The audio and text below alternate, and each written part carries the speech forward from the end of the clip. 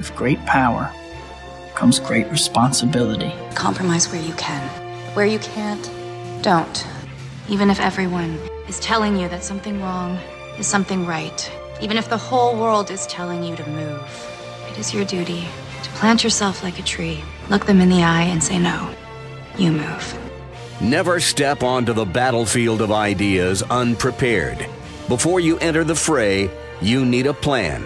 And there's no better place to get one than right here on Tactics with host Caleb Colquitt. The Situation Room goes live now on News Radio 1440. Good evening, everyone, and welcome to Tactics, right here where speech isn't violence, tolerance isn't love, and disagreement isn't hate. Thank you so much for joining us on the program this evening. However you are watching us, we appreciate it, whether you're watching us on Rumble or you're watching us live on Facebook, Twitter, Periscope, any of those venues, we appreciate it. If you happen to be watching us on Facebook or YouTube, be sure to like and subscribe to the channel or like the page. That helps us fight off the dark cyber overlords that would like to see conservative voices like the ones on this show go by the wayside. And so if you do want to help us out there, we certainly appreciate it. Real quick before we get into the meat and potatoes of the show, because we do have a big show coming up. We've got some news in the gubernatorial race for the state of Alabama. Meemaw K is showing a really strong standing. We've got the ACLU trying to get involved with Alabama schools and have them teach critical race theory. We've got interviews with Mitt Walker, who is one of the representatives for Alabama Farmers Federation. We've got interviews with state FFA officers from the Alabama FFA Association. We've got stuff going on with the White House. We have Josh Moon political with Alabama Political Reporter. So we got a ton of stories, lots of ground to cover. But before we get into any of that, there was one thing that I wanted to let you guys know about, just so you are prepared for this. I'm actually not going to be on the air for the next 2 weeks. I have seminar style classes, which are all day. So basically I'll have zero time to do any prep. And so I could come on the air, but frankly, the show would kind of suck because I would have no time to do any preparation. So for the next couple of weeks, what we're going to be doing is we're going to have absolutely no show for the next 2 weeks. I know you're sad, you're weeping, you're crying into your computer right now, and I understand it's a traumatic experience to go a couple weeks without hearing my smooth voice. But kidding. But yeah, we'll be back in a couple weeks, and we will be here bringing you all the latest local news. There's lots of things to cover when that happens, I'm sure. But let's go ahead and focus on the news tonight. Focus on the news in the state of Alabama. Right now, the latest news is that Meemaw is like super popular, which I don't even know technically constitutes news. This is something that we've known for a long time.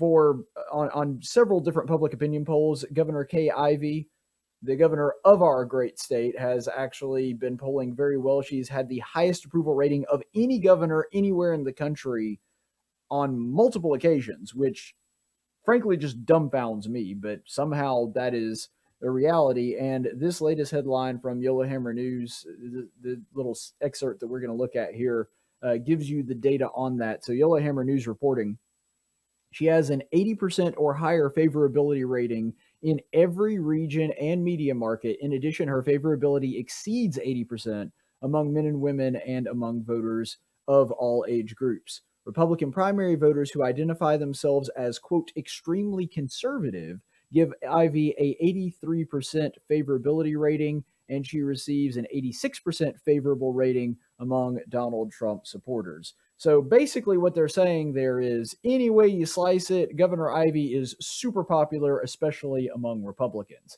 Now, again, this is something that baffles me. I don't really understand. And I don't say this as somebody that absolutely hates the job that Kay Ivey is doing. I'm not saying that she's a terrible governor or anything like that. I'm just saying, for a state that is red and conservative, as ours is, it astounds me that we're getting such high favorability ratings for the governor, especially considering everything that went on with the whole mask mandate. I thought that might actually be something that caused a debacle, because it did show, ironically, taking the mask off of Kay Ivey, it did show a lot of conservatives that have really not been paying attention to a lot of policy issues, that maybe Governor Ivey is more of a follower, and she may pay lip service to small government principles and conservatism, but at the end of the day, she actually governs like an old school Democrat.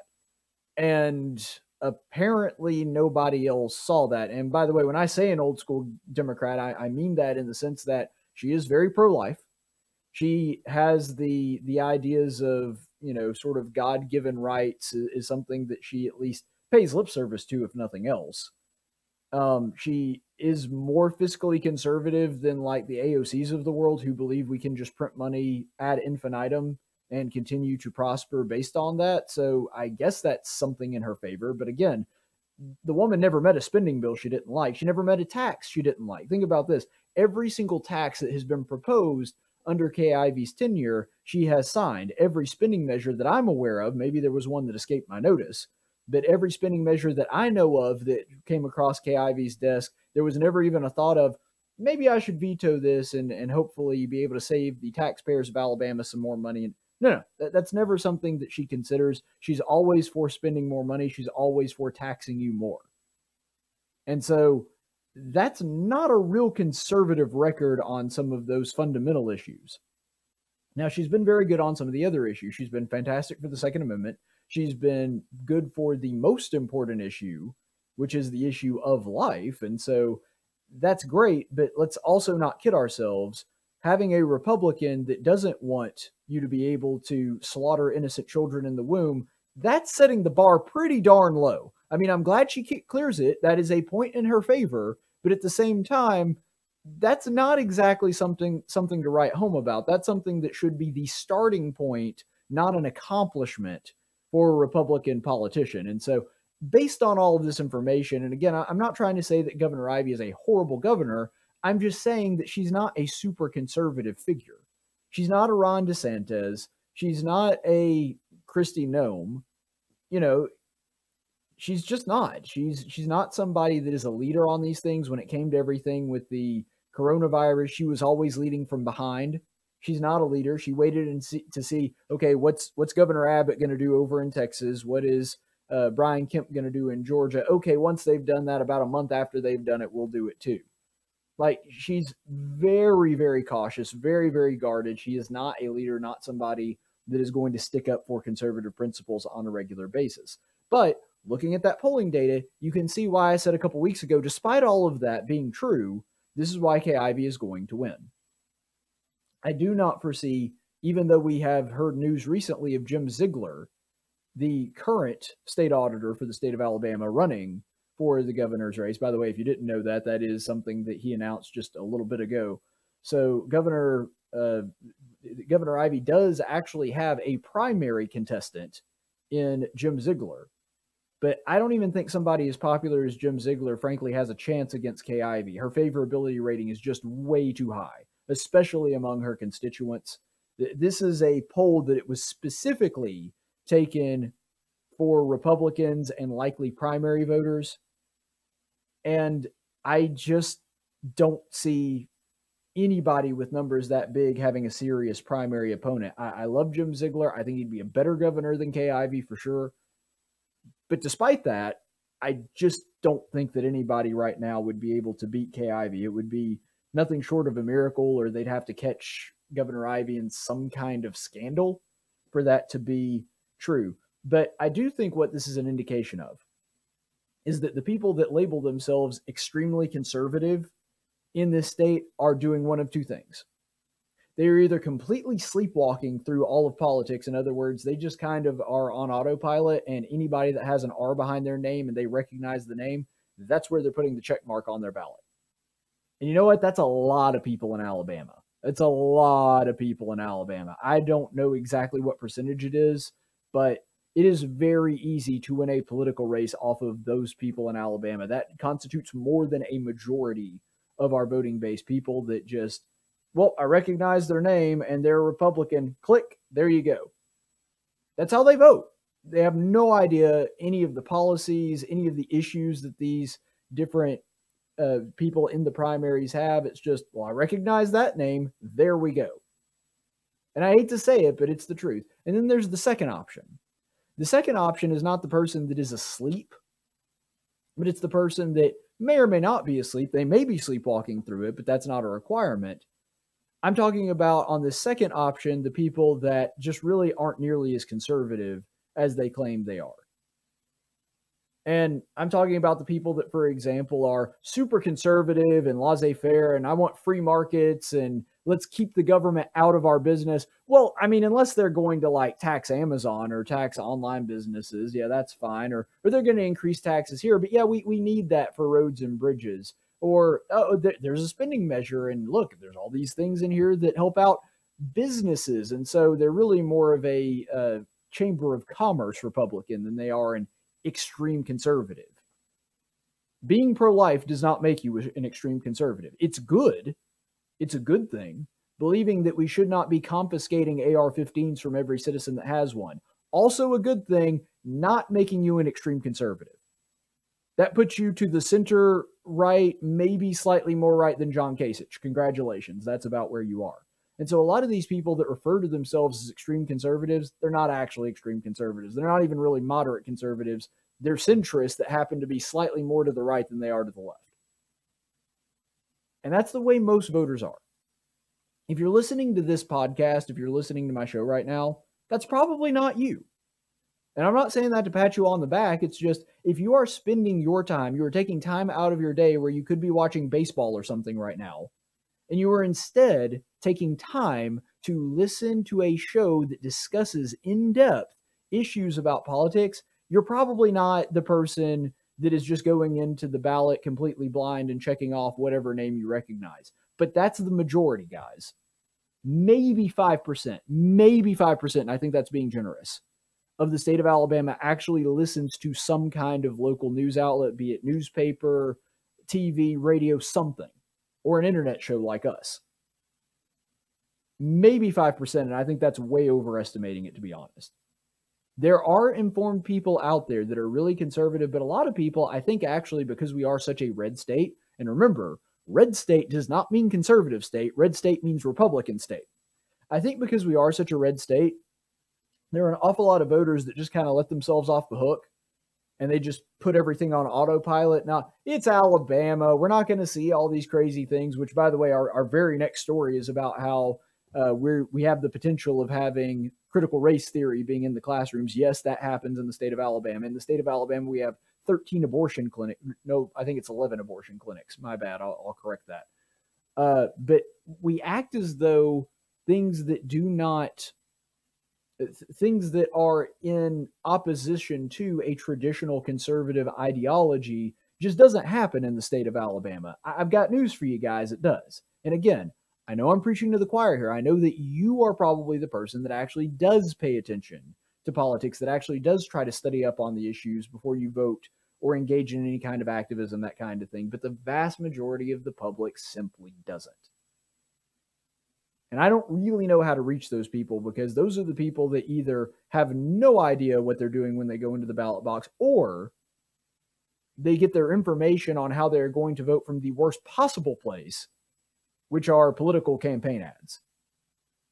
It's probably one of those two. And I hate to be the bearer of bad news, but that is the way that it is. But ultimately, what this boils down to is voters usually get exactly what we deserve. Because we have been so incredibly lazy, and because we have just kind of allowed the government to go on autopilot, a lot of us, because we as Alabamians believe that our values are going to be represented as long as we have a pure Republican supermajority in the House and in the Senate and as the governor, and, you know, in this case, because we vote on judges, also in the Supreme Court. We just kind of assume that our values are always going to be reflected in whatever random generic Republican we put in office. And that's simply not the case. We've got to do better on this, because as voters, because this is a republic, we tend to get exactly what we deserve. And Kay Ivey, unfortunately, is the governor that Alabama deserves. We had 3 significantly more conservative candidates all running against her in the primary. They were completely ignored. Kay Ivey won it walking away, didn't even have to go to a runoff, despite being the least conservative person in the pool. And so we got the governor that we deserve. That's the way that it is. And so if we want to get better representation, not only as our governor, but also in the House, also in the Senate, so on and so forth, we've got to be paying more attention to these people and not just vote for them or assume they are conservatives because they happen to have an R behind their name. Now, onto that story that I was telling you about just a second ago. The ACLU apparently is very, very angry with the state school board and has sent them a letter in response to a resolution that was submitted to the state school board. So here's the story. We'll go ahead and take a look at this. And the headline itself gives you, we're going to dig into the article too, but the headline itself says something pretty profound. So let's go ahead and look at that. From Alabama Political Reporter, Alabama ACLU to state school board oppose ban on critical race theory. Well, that's bizarre. I didn't realize that the ACLU would be against a ban on critical race theory being taught in Alabama public schools at the elementary to high school level. I didn't realize that. Why would they do that? Now, I know that you're probably sitting there at your computer saying, Caleb, you're asking a stupid question. It's because they're for critical race theory. That's not what I'm asking. See, because we've been told by the media over and over and over again. One name that comes to mind, for example, would be Joy Reid, who came out and openly was saying that, no, see, this is just like such a big scam. Nobody's actually paying attention to this. This is all just a big right-wing conspiracy to say that critical race theory is being taught in schools. Joy Reid has been kind of on MSNBC. She's been kind of spearheading this, but it's been continuously propagated by Brian Stelter at CNN. We've heard similar sentiments coming from, I think Chris Cuomo did a segment on this a couple nights ago. And so people on all different mediums of the left have been coming out to say, this is all just a right-wing conspiracy theory, critical race theory. It's only taught in like these super elite, prestigious law schools. It's not something that's being taught to school children. When we saw everything that happened in that big school board meeting in New Jersey, where everything kind of hit the fan and the parents wound up getting arrested for wanting to attend their own child's school board meeting. All that happened because of critical race theory, and then everybody on the left immediately dismissed it and said, no, that's not happening. You're worried for nothing. This is just the latest rallying cry of Republicans to try to get people motivated to actually vote for them. Okay, well, if that's true, why does the ACLU care whether or not there's a ban on it? I mean, if it's not happening, what's the problem here? Because, for example, I don't like frivolous laws, but if somebody were going to, say, pass a ban on bringing your pet unicorn to school, I don't know that I would oppose that because, I mean, I guess I'd be against it because it's frivolous. But at the end of the day, do I really care whether you ban something that doesn't exist or not? No, because whether you ban it or not, it can't show up to school anyway. And so what's the difference? See, what you really start to understand by looking at this headline is that the truth is the ACLU knows that critical race theory is being taught in schools. They want it taught in schools. And so when somebody proposes a ban on it, they have to say, hold on now. And this has been happening not just in the state of Alabama, but in states all across the country over the past several weeks. Because there have been several governors, including, for example, one in Iowa. This just passed about 2 or 3 days ago, I believe. In Iowa, there was a ban on critical race theory being taught in schools. There's one being drafted up. I don't believe it's actually passed yet, but there's one that's being drafted up and is expected to pass very soon in Texas. And so this is happening all over the country, and the leftists are vehemently opposed to it. Well, if it's not being taught in schools anyway, why do you care whether we ban it? If it's not happening, then what's the problem? The thing is, it is happening. They know that it's happening. They know that this thing is being propagated throughout schools all over America, and if it gets banned, they can't teach it anymore. That's the problem. But see, to oppose the ban, they kind of have to show their hand and reveal, okay, yeah, actually it is being taught in schools, but we think it should be taught in schools. And see, the funny thing is, the left is yet to agree on this strategy, because you have some people on the left straight up just saying, no, it's all a figment of your imagination. This is all just a product of right-wing media trying to whip everybody up into a frenzy over absolutely nothing, something that's not happening. That's kind of the Joy Reid approach. But then you also have people on the left that are saying, no, it is being taught in schools and should be. And so the left doesn't really have a unified message on that.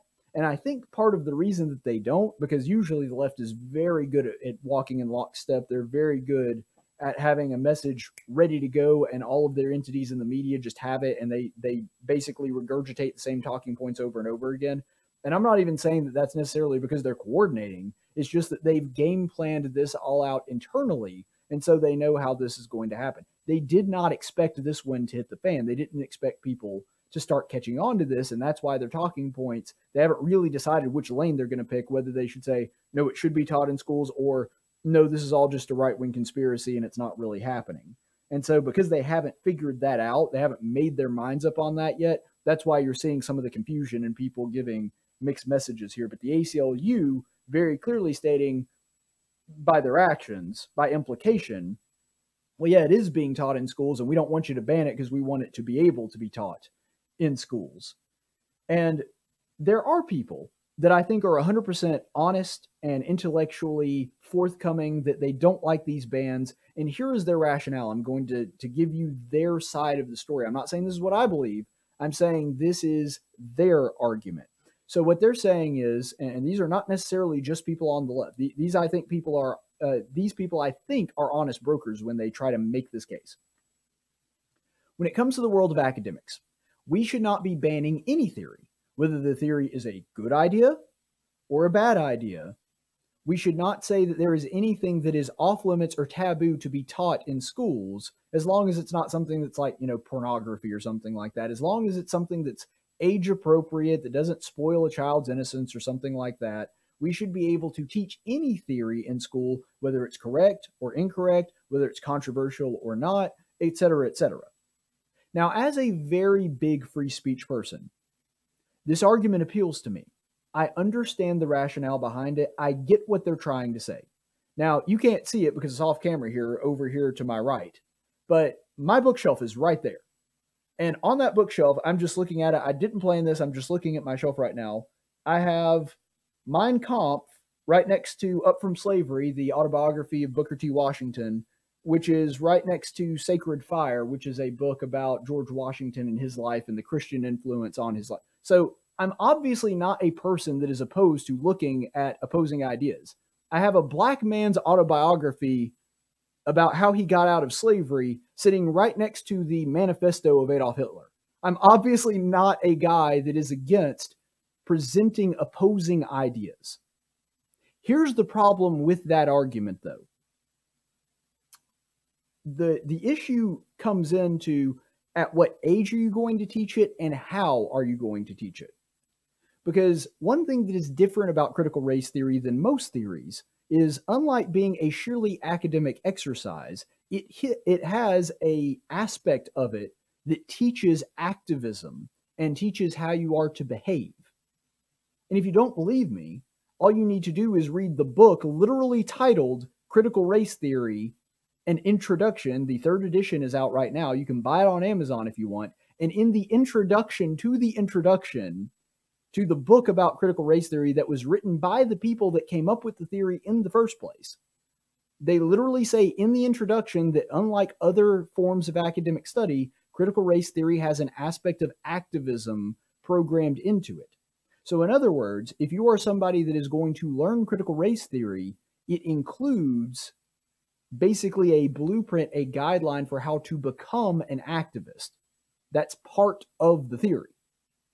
And so that's one of the big problems there, that it is not merely just learning for the sake of learning. It is not information that can just be given to you and then you decide what to do with it. Critical race theory is not that. Critical race theory is, here is the information and this is the only way to interpret it. This is the way you should behave. This is the way you should react to it. It's almost evangelical. It's religion-like in that sense. And so that's the first big problem with that argument. Because, I'm all for learning Plato's Republic and even reading things like the Communist Manifesto, which, by the way, is another book that's on my shelf right now. I'm fine with learning those things, as long as it's not followed up with, and this is the way that you should react to it. Here's the problem with that, though. This argument might not even apply to the bans that are being proposed in other states. It does not apply to this ban that we're talking about specifically that the ACLU has a problem with in this state. And if you want to know why, you need look no further than the same article that we were showing you earlier from Alabama Political Reporter. The letter was in response to a resolution the board discussed on June 15th that was drafted by the Alabama Policy Institute and Eagle Forum. By the way, that's Eagle Forum Alabama, the same one that Becky is one of the spokespeople for. The conservative interest group founded by Phyllis Chafee in 1972. The resolution prohibits educators from teaching about controversial issues or current events without exploring them from contending perspectives, and asserts that they must ensure, quote, freedom of inquiry and instruction and freedom of speech in all associations. So this ban on critical race theory that is being proposed to the Alabama State School Board now is not even technically a ban on critical race theory. It bans it as long as you do not teach the opposition to it, but it does not ban critical race theory outright. It just says you're allowed to teach critical race theory, but because it is a currently debated and controversial topic, you must also teach the opposition. That's what the ACLU objects to. This is not an all-out ban on critical race theory. I think this is a very well-worded proposal that Eagle Forum Alabama and Alabama Policy Institute submitted to them, because it actually allows for the possibility of critical race theory to be taught as long as the opposite opinion is also taught and they are presented both as possibilities to be right. This I'm fine with. I've always said, if you want to have, for example, on economics, I'm perfectly fine with students reading the Communist Manifesto. I'm perfectly fine with reading stuff from Hegel, or reading stuff from Krugman, or reading things for students with Keynes. You know, if you want to read those economists that genuinely believe that big government can create a stable economy, that's fine. But, you know, also have them read Thomas Sowell and Milton Friedman and Adam Smith. Like, have them read the opposition too. That I'm okay with. But the ACLU has a problem with this ban, even though it's not really a ban. It just bans it being taught in a vacuum. It bans it being taught as the only possible solution. So you can teach critical race theory. You would just also have to include something like the 1776 Project, or something like, I don't know, the writings of Dr. Martin Luther King, which are in direct contradiction to critical race theory. And so you would have to figure out a way to teach the opposite opinion as well. That I'm perfectly all right with. The ACLU is not. They want to be able to indoctrinate your children unopposed. They want to be able to present this series of ideas and this interpretation and have no opposition whatsoever. That's what they're fighting for. Because this doesn't even get rid of critical race theory. It just gets rid of it as being taught as the only possible interpretation of history. And so another thing, this would be generally applicable to other topics as well, which I think is a good thing. If there's competing theories out there, then you should have to teach the other side of that as well. If there's a creation school out there, like let's say, I know that this wouldn't actually apply to a private school, but I'm just saying as a hypothetical to illustrate the point. Let's say it did apply to private schools. Let's say that ACA, for example, which is right next to campus here at Faulkner where I work. Let's say that they were required, and they shouldn't do this, but I'm just saying, you know, again, it's a hypothetical. They say, you're allowed to teach creation theory, but you have to also teach evolution. I'm fine with that. I think that's a good thing, actually. I think you should have to learn creationism and learn evolution. Both of those things side by side, and there is scientific data to back up both of those. Won't go into it now, but the point is, I'd be perfectly okay with that. I like the idea of opposing theories, especially controversial ones, being taught to children. But CRT is different because it is built upon this idea that it is supposed to be exclusive and you're supposed to not question things. It actively says if you are of a certain color of skin, particularly white, then there are certain times where you should just shut up and not ask any questions and not question anything. And it's that same mentality that doesn't like questions, that doesn't want opposition or opposing ideas being presented, that the ACLU is following here. They don't like the ban, not because it banned CRT, but it banned CRT being taught exclusively, and that is the difference. They want to be able to indoctrinate your children without any opposition whatsoever. That's what they're actually advocating for. Because if not, they wouldn't be opposed to this ban. All right, so we've got a great show coming up. We're going to do an interview with Mitt Walker of Alabama Farmers Federation talking about a very important topic that affects Alabama farmers and will affect all of us, of course, because we all eat and we all have clothes in the long run as well. And kind of continuing with our agriculture theme, we will also have interviews with Olivia Powers, the Alabama State FFA reporter, and Brianna Payne, the State Alabama FFA Sentinel. So lots to look forward to. We're going to have all of that coming up in just a second when we come back. Speech isn't violence. Tolerance isn't love. Disagreement isn't hate. You're listening to Tactics with Caleb Colquitt. If you want to hear more, subscribe to him on YouTube, like him on Facebook, or follow him on Twitter at Tactics Radio. And now for a reading from the Social Justice Warrior Bible with Pastor Gregory Post. Welcome in. I'm Gregory Post, head pastor at the Eternal Living Word Trans-Denominational Church and Coffee House in Novato, California. And now it's time for a reading from the SJW Bible, the only Bible that doesn't have a leather-bound version because leather is murder. Today's reading will come from the book of Genesis, chapter 2, verses 15 through 24, which states, "Then the Lord God took the gender-neutral person and put Z in the Garden of Eden to enjoy it and post a lot of pics on social media for him to enjoy. The Lord God commanded the gender-neutral person, saying, 'From any organically sourced, GMO-free tree of the garden you may freely eat, even the tree of the knowledge of good and evil. If you eat from it, you will certainly die, but I'm not here to judge or to tell you how to live your life. You do you.' Then the Lord God said, 'It is not good for Adam to be alone. I will make Z another person, exactly the same as Zir, so that they will be equal in every way. And out of the ground the Lord formed every animal of the field and every bird of the sky over billions of years through theistic evolution, and brought them to the gender-neutral person to see what Z would call them. And whatever Adam called a living creature, that was its name, unless it identified as something else, because Adam understood that animal lives matter and are equal to ours. The gender-neutral person gave names to all the livestock and to the birds of the sky and to every animal of the field. But for Adam, there was not found an equal that could totally do everything Z can do. So the Lord God pulled a Bill Cosby and caused a deep sleep to fall on the gender-neutral person, and Z slept. Then God took one of Z's ribs and closed up the flesh at that place, totally proving that God wants all surgeries to be free. And the Lord God fashioned into another gender-neutral person the rib which God had taken from the other gender-neutral person, and brought Z to the other Z. Then Z said, 'At last, this is bone of my bones and flesh of my flesh.' Not that I'm claiming any type of ownership or patriarchal arrangement. Z shall be called gender-neutral person, because Z was taken out of the first gender-neutral person.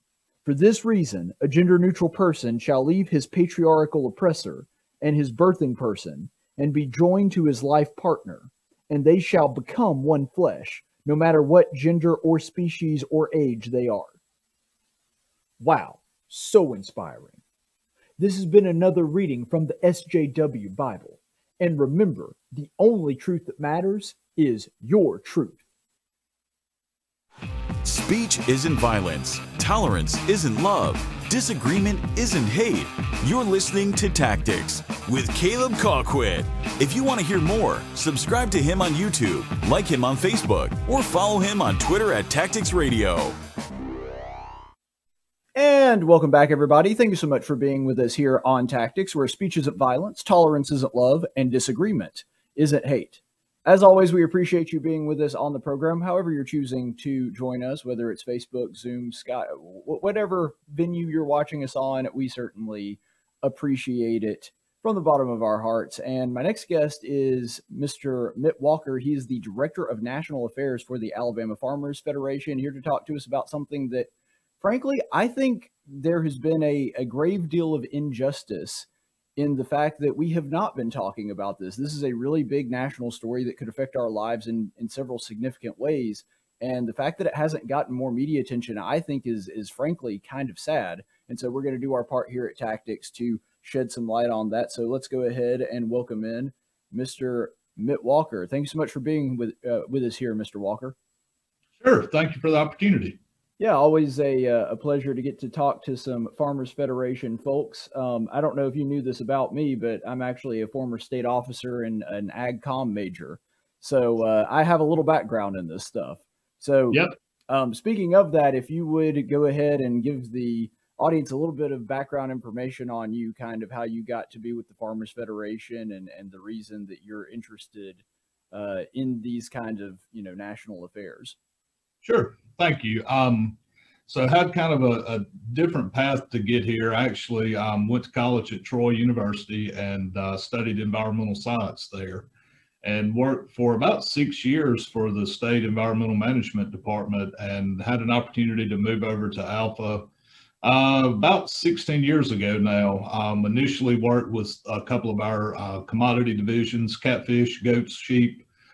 Worked with a leadership program here, and about 11 years ago transitioned over to kind of keeping an eye on all things at the federal level. So really any issues that affect farmers, rural Alabama, and really on any given day, there's several of those happening in Washington that we have to keep an eye on. Yeah, I think people really don't realize and understand, just because they haven't been taught, how pervasive agriculture is, how the prices of food affect the prices of everything else, and how much of an impact that agriculture has in their daily lives, both with what you're talking about at the federal level or also at the state level. People don't realize how big agriculture is. And I mean, it's a fifth of our economy. And so it really does span a lot of different industries. Sure. Yeah, we like to say around here, if you ate today, then you have a vested interest in agriculture. So it is something that does affect all of us, and it has a huge impact on our state's economy. Agriculture is the largest industry in Alabama, somewhere north of $70 billion of economic impact on an annual basis. When you look at, the farms, all of the supply industries, the trucking, all of the things that go into moving commodities around, it certainly has a large impact on the state. Oh, absolutely. And I would just, because I think most people, because they aren't really familiar with agriculture, and like I said, maybe the scope of it, they probably also are not familiar with the estate tax and what a big impact it has on that. So before we get into the topic that we're actually going to be discussing today, some of the changes to that, if you could just kind of lay the groundwork for my audience and explain how the estate tax as it exists today is already seriously affecting American farmers. Sure. The estate tax, put very simply, is a tax that is imposed when land, assets, and those types of things are transferred from one generation to the next. So, for example, most of our farms in the state, 90% of them or more are family farms. So when the father, the mother, the grandfather, passes away, when those assets are transferred, there is a tax levied on that at the time of transfer. Now, thankfully, under current law, the Tax Cut and Jobs Act, I went blank on the name of the big tax proposal or package that Trump pushed through early in his tenure. It doubled the exemption levels. So right now, under current law, most of our farmers are in pretty good shape as far as the exemption levels. For married couples, it's above $20 million that could be transferred with no taxes. The concern is that is temporary law. And there are a couple of proposals out there now that would bring that exemption level way down. So we have a saying here that farmers are land rich and cash poor. And what that really means, Caleb, is most of a farm's assets are tied up in what it takes, for them to make their living. It's land, it's tractors, it's combines, all of the things that go into producing a crop or raising livestock. It's all tied back to the farm. So when an untimely death occurs, a lot of times there's not cash available to pay that tax bill that's due upon death. So leaves farmers facing a very tough proposition. Sometimes it means selling a piece of the family farm. Sometimes it means selling equipment. Sometimes it means selling other things to pay that tax bill, which in turn makes them less productive. They're having to give up an integral part of what they rely on to produce their crops. Right. I mean, you might actually be able to pay it because you do have a lot of assets. But if you need that asset to be able to produce for yourself and your family, then selling the asset is a non-starter. And so, unfortunately, just as the estate tax exists, before we're talking about any of these changes, it's not at all an uncommon story for these estate taxes to hit farm families really hard. Now, corporations don't have that problem. And so we talk a lot about corporate farming, and I say that's a bit of a misnomer because even most of our corporate farms are in some way family owned as well. They just happen to be larger. Sure. But either way, like your larger corporations that own several farms, they can handle this kind of thing a lot better than a lot of smaller family farms. And when this hits them, it can devastate them and even drive them straight out of business. Yeah. Yeah.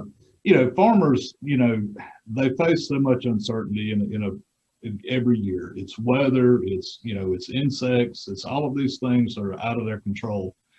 Prices, farmers unfortunately are price takers, not price makers. And, you have to depend on making your living on a whole variety of things that frankly, you really don't have any control over. And it's really unfortunate that the federal government is in a position to bring even more uncertainty into how you manage your farm finances, because there is this uncertainty with what the tax code would look like moving forward. So while we're in fairly good shape now, the future is a little rocky, and that's just more uncertainty that they're having to deal with. Yeah, I believe it was Ronald Reagan that actually said that farmers already have to face weather calamities and insects. They ought not have to fight their government on top of all that. And I mean, I thought that was sentiment that I could really relate to.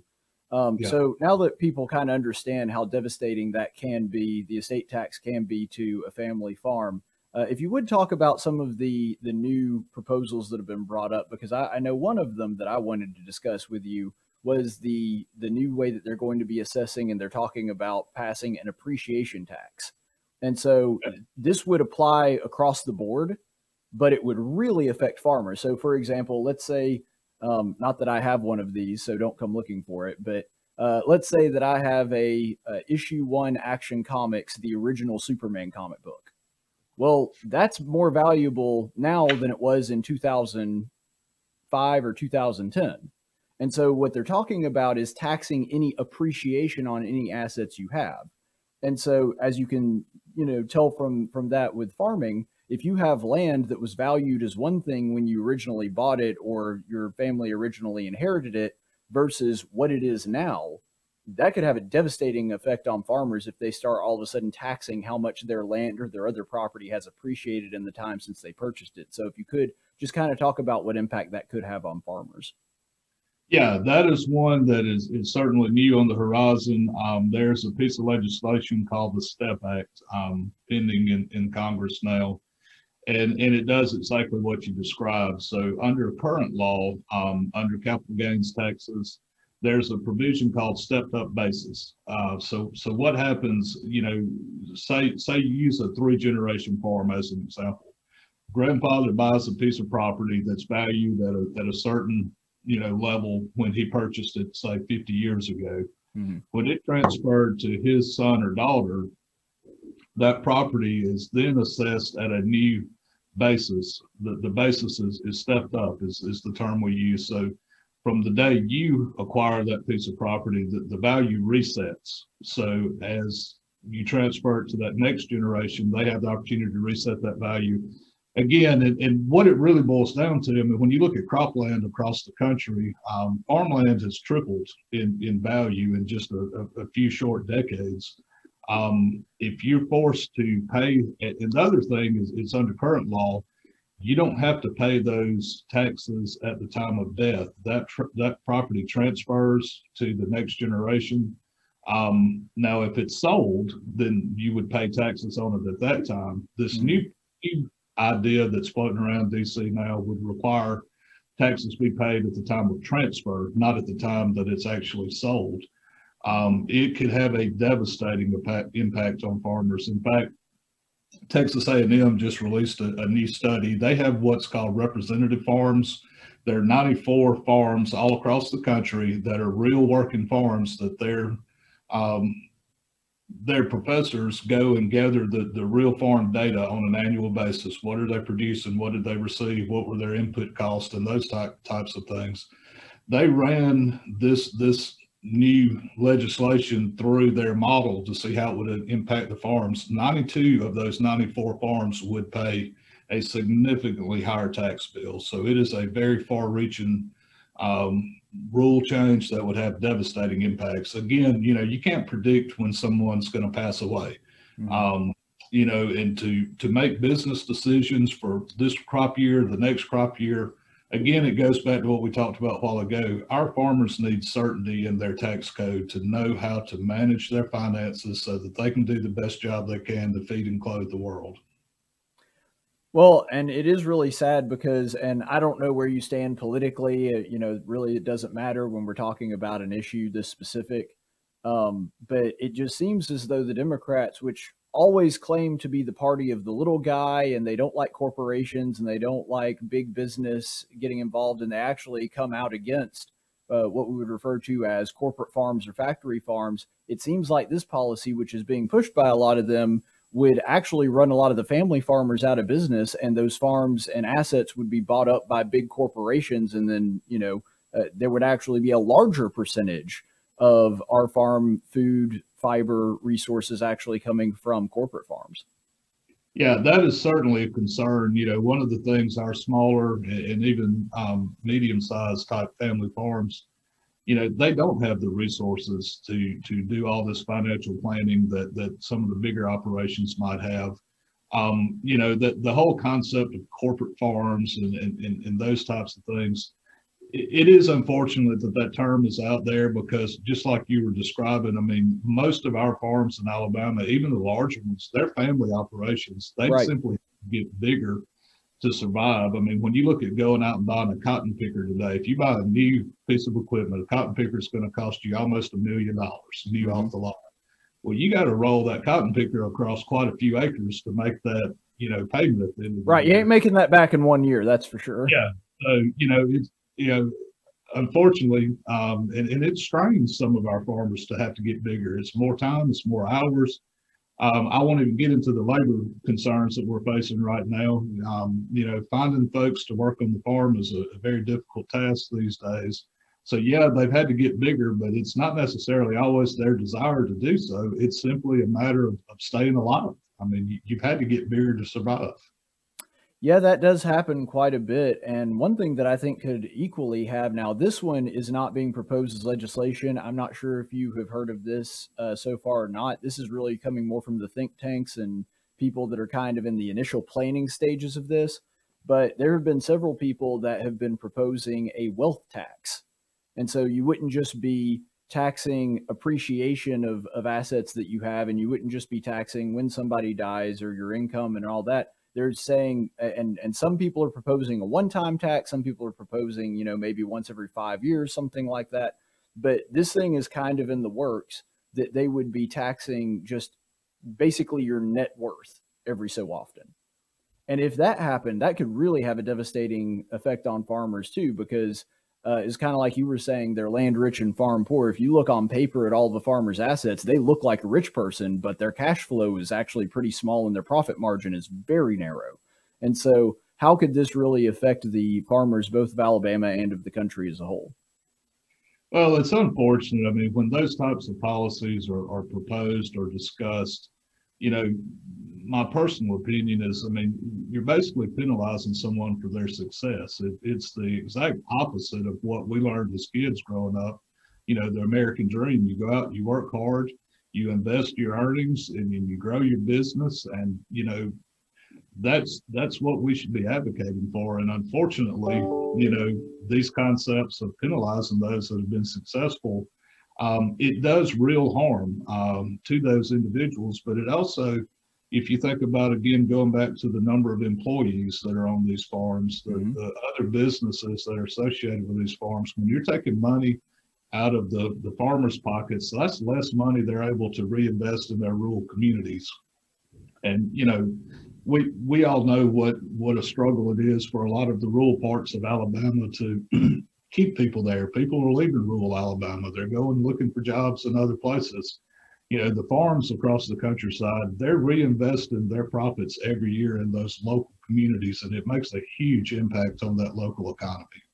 Well, it certainly makes a huge impact on the local economy, but I think right now, especially with some of the things that we're seeing in the prices of beef and other commodities just going up much more than we anticipated in a very short amount of time, I think people are starting to realize that this is something that affects them as well, because if we're going to see all these massive overhead in the form of wealth tax or appreciation tax or estate tax, that is going to be reflected in the cost of food and other resources.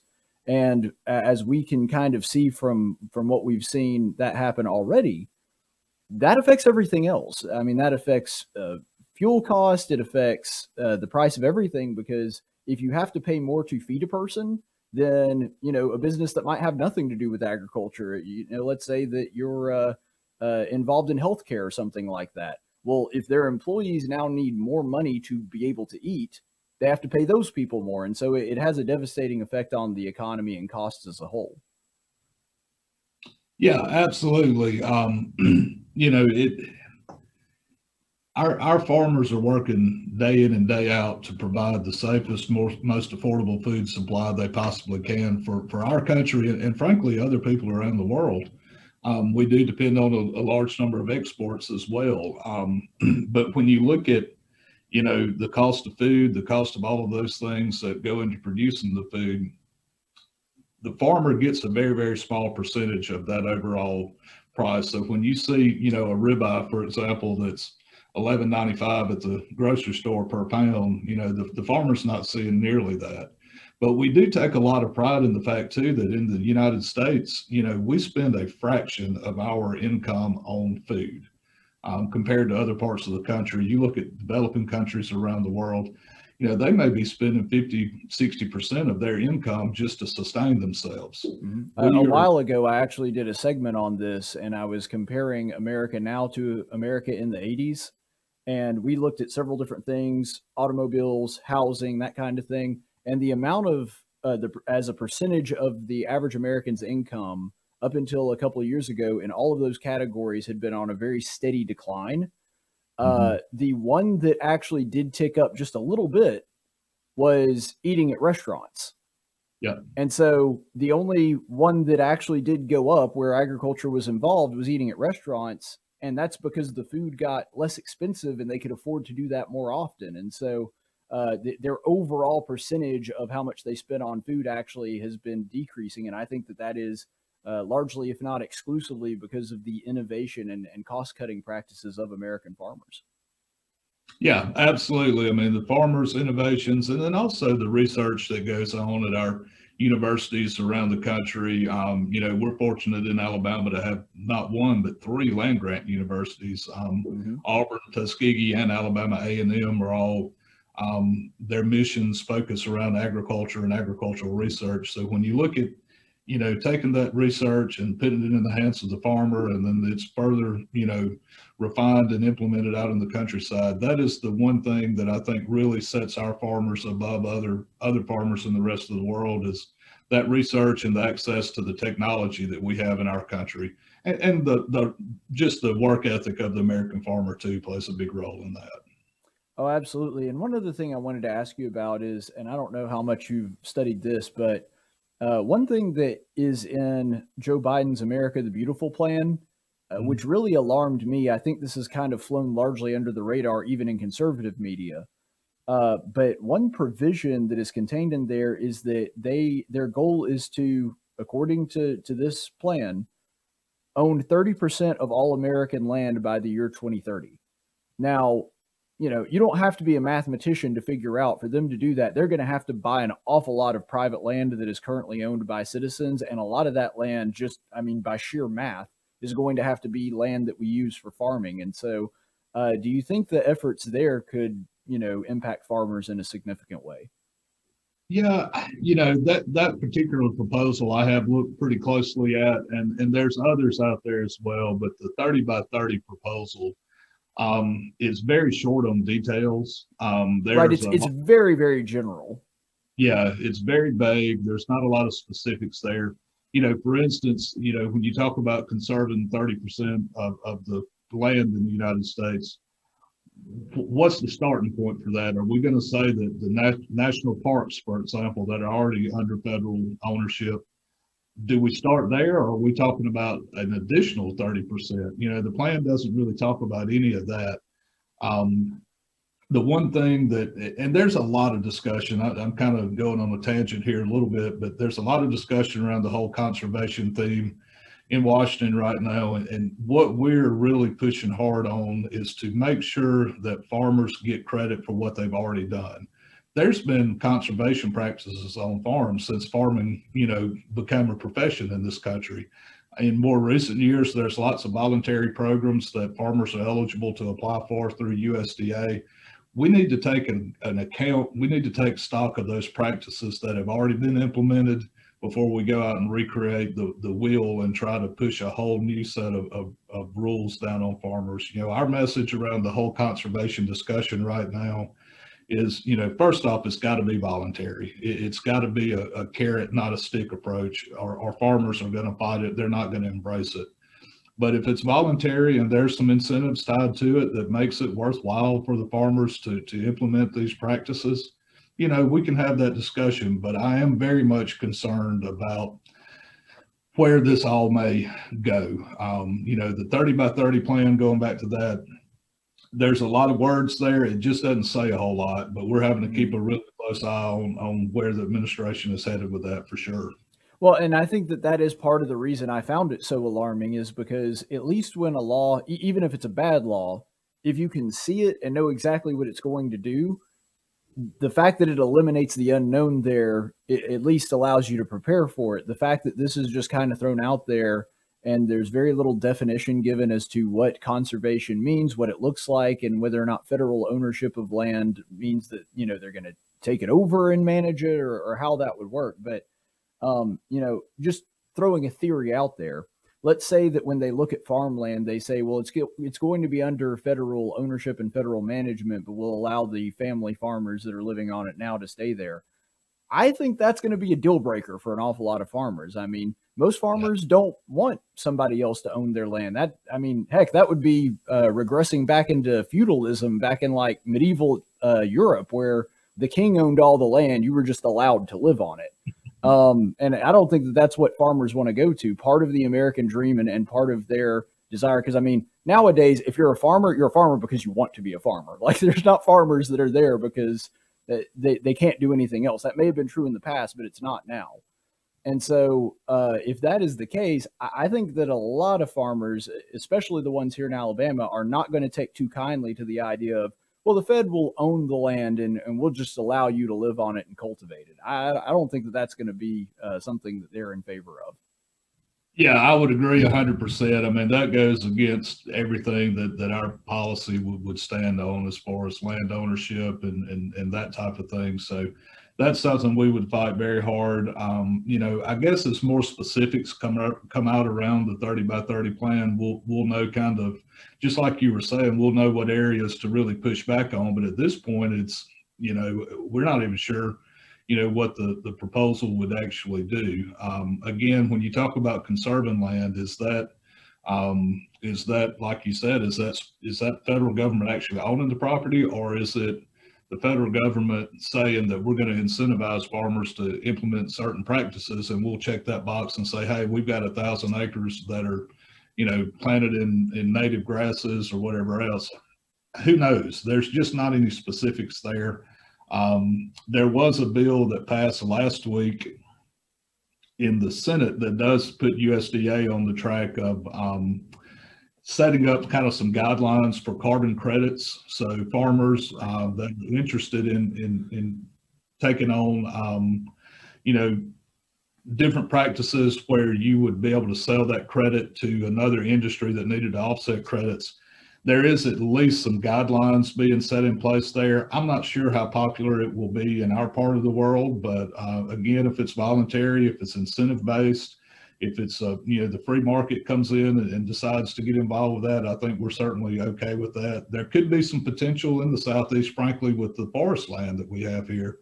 Trees sequester a whole lot of carbon, so depending on who's doing the math and how those credits are allowed for, there could be some opportunities there. But again, we're going to be very, very skeptical moving forward and make sure that there's not something that's going to be punitive toward our producers. Well, I think, and I'm speculating a little bit here. I think the spirit of trying to say that we're going to be conserving 30% of the land and make sure that it's taken care of, I think that is a somewhat misguided, if well-intended, outgrowth of this sort of belief of some people on the left, typically your environmental types, that kind of thing, that think that farmers come through and when they take care of a land or they cultivate the land, that they're actually doing some kind of harm to it. And they want to maybe manage the practices when it comes to things like fertilizer, pesticide, that sort of thing. The problem with that is, and this is what I've said for a long time, people that claim that, the vast majority of American farmers are mismanaging their land and abusing their animals or whatever, as I've said from the very beginning, is you do realize that's their asset, right? I mean, that would be like a used car salesman going out to his used car lot with a baseball bat and just hitting all of his cars with it. It doesn't make any sense for them to abuse the land or abuse their livestock because that's how they make their money. And so I think that, there's some good intention there with the desire to make sure that land is taken care of, but nobody cares more about this land or more about their animals than the farmers that are actually managing them, if nothing else, just because it's in their interest to take care of them. Yeah, I mean, obviously there's a financial interest there, to protect what they use to make their livelihood. And the other thing I would say too, I mean, there's a deep, profound respect and love for the land that they're able to enjoy making a living on. You talked about farmers that, farmers want to farm. I think in some ways being a farmer is a little bit like being a preacher in that you got to be called to do that. Farming is not for the faint of heart. It is not for, it's not an easy profession. And when you look at growing up, particularly our family farms where they're 3, 4, 5 generations deep, that's your community. I mean, that's part of who you are, and you absolutely want to do everything you can to protect that resource and improve upon it.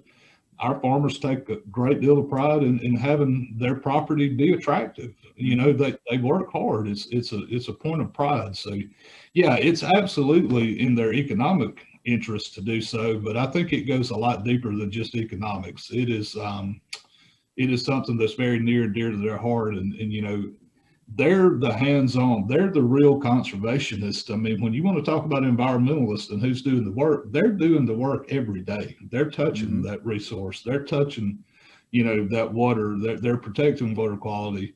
They're not in some skyscraper in New York, talking about what should be done or what would be a good idea or what, different theories.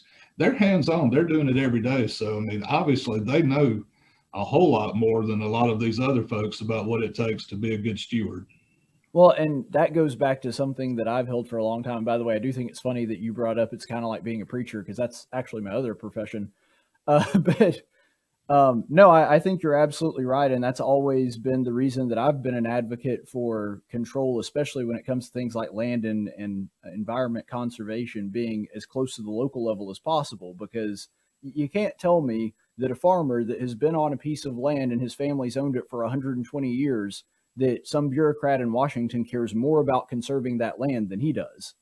And so, it just makes sense, like you said, because there is a passion there. There's a connection to the land in that way.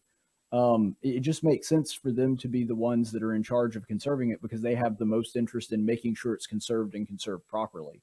But I appreciate you taking your time to speak with us today. And before you go, is there anything that I might not have thought to talk about? Anything that you think my audience might need to know when it comes to agriculture, particularly here in the state of Alabama?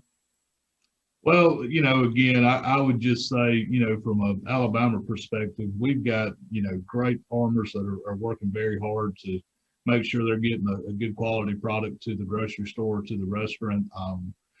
Whether it's cotton, whether it's catfish, we've got a wide diversity of crops here in Alabama that we take a lot of pride in. It's a joy to come to work every day and advocate on their behalf. And, right now we're playing a lot of defense from a policy standpoint. I think the last few years we had the opportunity to kind of be on the offensive side of things in terms of rolling back regulations and pushing back against some of the bureaucracy. Unfortunately, the tide has turned and we're in more of a defensive posture, but we're going to keep working hard to make sure that we do our very best to let our farmers continue to enjoy their way of life and produce food and fiber for the rest of us.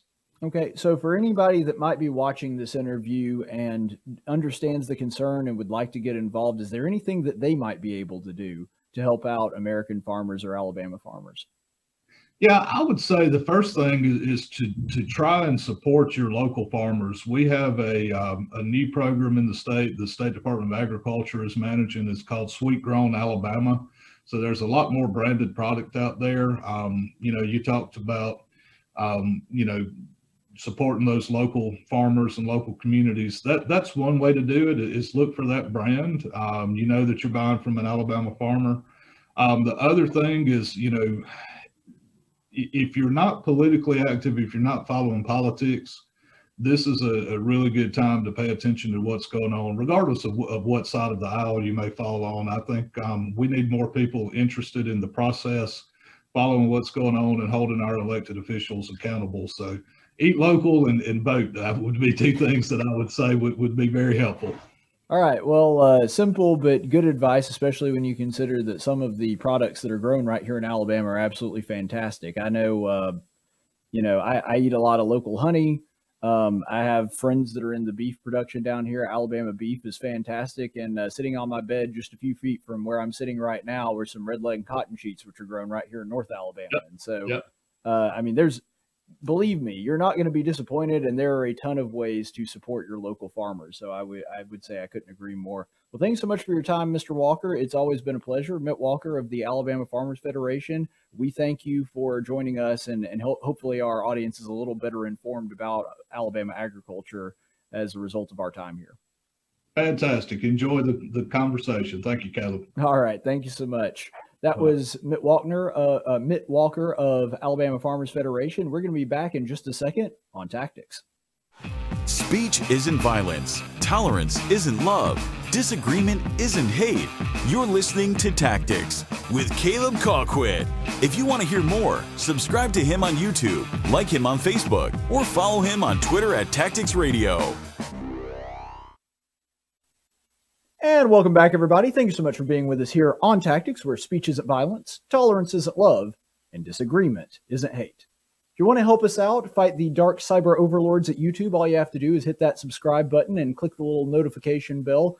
And if you happen to be listening to us on the podcast on Spotify or Amazon Music, be sure to like and give a 5-star review. That helps us out with the algorithms, and it helps us put out more conservative content. So, since we're already on the subject of agriculture with our interview that we just had with Mitt Walker, we're going to go ahead and transition now to something that I've been doing every year after state convention. We are going to interview a couple of the state officers from the Alabama FFA Association. So for this evening, we have joining us in studio today, Olivia Powers, the Alabama FFA reporter, and Brianna Payne, the Alabama FFA senator. Welcome to the program, ladies. Thank you for being with us. I can tell you're really excited. But no, it's great to have you all with us, and we appreciate you being generous with your time. It's always a pleasure to bring in some state officers, especially considering that I used to be a state officer myself. And so that's something that I always look forward to. So if you would go ahead and tell the audience, and we'll start with you, Olivia, tell me a little bit about your background and how you got involved in the FFA to begin with. So I actually originally approached my advisor about being a part of the FFA in 7th grade. Most members, they like to have the story where they were voluntold. Well, I voluntold my ag teacher that I was going to do it. So I already knew that I wanted to be a part of it. Now it's just scared little 7th grader with my lunchbox. I ate lunch. So what was the reason that you had such a strong desire to be in it? Was it your family, or how did that happen? Oh, so I have grown up showing cattle and horses. Yeah. Makes sense. Yeah. So cattle and horses. So do you have I'm guessing your family owns some land. Is that like your primary source of income, or is it just a hobby thing kind of that they do on the side? It's definitely more of a hobby / money pit, to be quite honest with you. Sadly, a lot of agricultural projects are. Very much so. I know the joys and discomforts of agricultural life. Holding inborn fondness. Definitely. Definitely. All right. So what about you, Brianna? What drew you into the FFA? So my story is more like the voluntold spectrum of FFA members. Okay. I was put into an ag class my 7th grade year, and I actually looked at the advisor and the teacher of that class and said, I'm in the wrong room. And she said, nope, you're here for the year. Make the best of it. And I got started in the creed, and then I was like, yeah, this is where I'm supposed to be. And here I am now. Yeah, you like the creed, huh? I do like the creed. Is that a contest you got involved with? Yes, I actually won state creed speaking in 2017. Okay, so for the audience, I could tell them, but I'd rather you do it. Just give them a little background and insight into what all the creed entails. So the FFA creed is our standards and our love for this association, the things that we stand by, the things that we promote, and it's kind of our rules in a sense, what we like to uphold. And the creed contest, you say all 5 paragraphs of the creed and you deliver it to judges, and then they'll ask you questions on the creed. Can be agriculturally related questions and can be your favorite paragraph and why. And I actually won district, then I went to state and won state, then I placed in the bronze level at nationals. That's very impressive. Now, I know personally I did do creed contests, but I never made it past the chapter level. So you made it significantly farther than me. I got beat in my first contest. So congratulations on that and going on to represent the state of Alabama. That's very difficult to do. They only get 1 representative per state. And so if you were the state winner, that says a lot about your ability to do that, especially when it comes to the questions. Like the creed, yes. You know, there's only so much you can do presentation wise, but especially with the questions, you have to be able to think very quickly to be able to do those. Yes, sir. All right. So since we have already kind of talked about the contest a little bit, Olivia, have you been involved in any career development events? Actually quite a few. My chapter, I'm from the Thorsby chapter of FFA, and our chapter is super CD heavy. I was stuck in 2 teams. Well, not stuck in, but like, hey, this is what you're going to do. My 7th grade year, I've done livestock. I've done meats evaluation, took that to nationals, poultry evaluation, won state with my team. Super proud of that. That was the last one I did. That's super impressive because for people that don't very know, competitive. Yeah, poultry is super competitive in the state of Alabama. It's one of our largest ag industries, and the contest reflects that. There's a lot of chapters that are really good at poultry. Yeah, Thorsby, top place individual, if I do say so myself. But that was the online contest year. So I also did horse evaluation and nursery and landscape and Envirothon. Good gracious, you've been involved in just about everything and had a good bit of success. I mean, not that you were just involved in everything, but you actually won state in a contest. That's impressive. It is very hardcore at my chapter, and I definitely got sucked into that mindset. Yeah. Well, just sort of as a general rule, and either one of you can answer this if you'd like, what would you say is the advantage having gone through some career development events yourself? What are some of the advantages that you've been able to get from that, and what are some advantages that just the general FFA member can get going through this? So, well, would you like to? So, for me personally, when I got started in FFA and I started the creed, I didn't even want to say it in front of the classroom. I was so shy, shook. I was quaking in my knees as I said those paragraphs to my class. And then my advisor was like, hey, you're going to say this in front of all these people. And I was like, no. And I almost passed out. And then she made me do it. And here I am now going to talk to chapters all the time, getting to do interviews like this, and going out and showing, hey, I'm a product of what CDEs can do. They can change you. They can help you become more of a person. I've learned interview skills from all the many interviews we've done, and from those questions, thinking fast on your feet. That is a life skill, because there are things we call elevator speeches in FFA, where you get in an elevator and someone asks you, hey, what is that jacket you're wearing? You have to be able to think fast, and that's something that can happen to you in everyday life. For me, just the biggest thing it's taught me is how to study. Coming from a small school, our not an education style, but education style is pretty laid back. We do all the normal things, but just being in a college class and having taken college classes, you have to know how to study for the real world, and you have to know how to study for an officer position, and just being able to know how to do that and learn myself and my study style was huge as far as CDEs went. Yeah, those are a couple of great examples, and I'll tell you, coming from a rural school myself, I didn't really learn how to study until I got into the master's program here at Faulkner. So I'm reading, massive books on theology every week, and it's a little too much for me to handle, to be honest, and sometimes, but you learn to soldier through it. And I'm a product of my CDEs as well. I mean, the reason I'm able to do this show is because I was involved in prepared public speaking, speaking, Parley Pro. I did livestock judging, and there's a public speaking aspect of that. You have to be able to give reasons and be able to back up why you made the decisions that you did, which, I mean, that's what politics is all about. And so in a lot of ways, I'm the product of the CDEs that I went through as an FFA member myself. So I understand exactly what you're talking about. What about some of your supervised agricultural experience projects? If you would give us a little insight into that. And Brianna, we can start with you.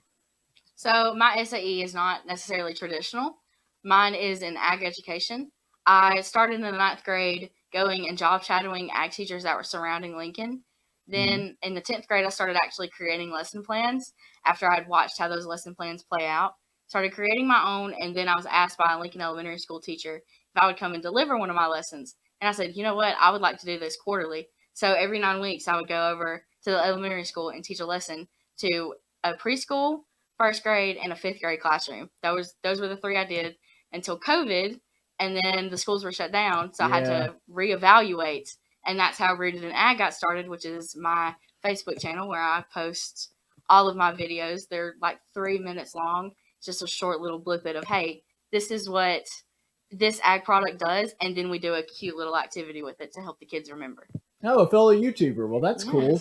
Hopefully YouTube is less likely to ban your videos than they are mine, because I get strikes against me all the time. So they're really mad about something I said about Dr. Fauci a while back. But anyway, so Olivia, what about you? What was your SAE? So I have 2 SAUs, one being equine science and the other being beef production through placement. And both of those SAUs, it's either our family farm, equine science, or a family friend's farm, beef production through placement.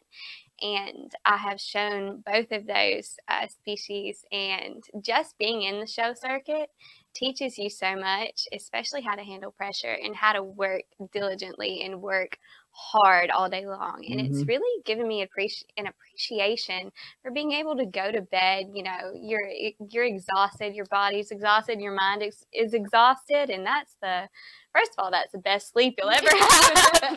And second of all, it just gives you some satisfaction. So I will say personally, I think there's no sleep like post-national convention sleep. I mean, that's the best. You sleep for like 2 days after that. Yes.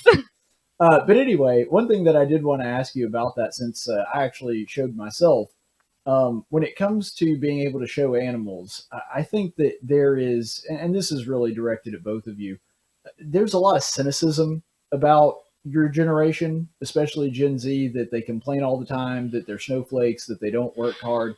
And if you go to state or national convention, like, you see an awful lot of young people that are not afraid to get their hands dirty. They're not afraid to work hard, and they're not afraid to put in the effort and time needed to be successful in these projects. And so I think that, in a lot of ways, your generation, FFA, will help change that perspective if people just get a chance to get to know you and understand more about your organization.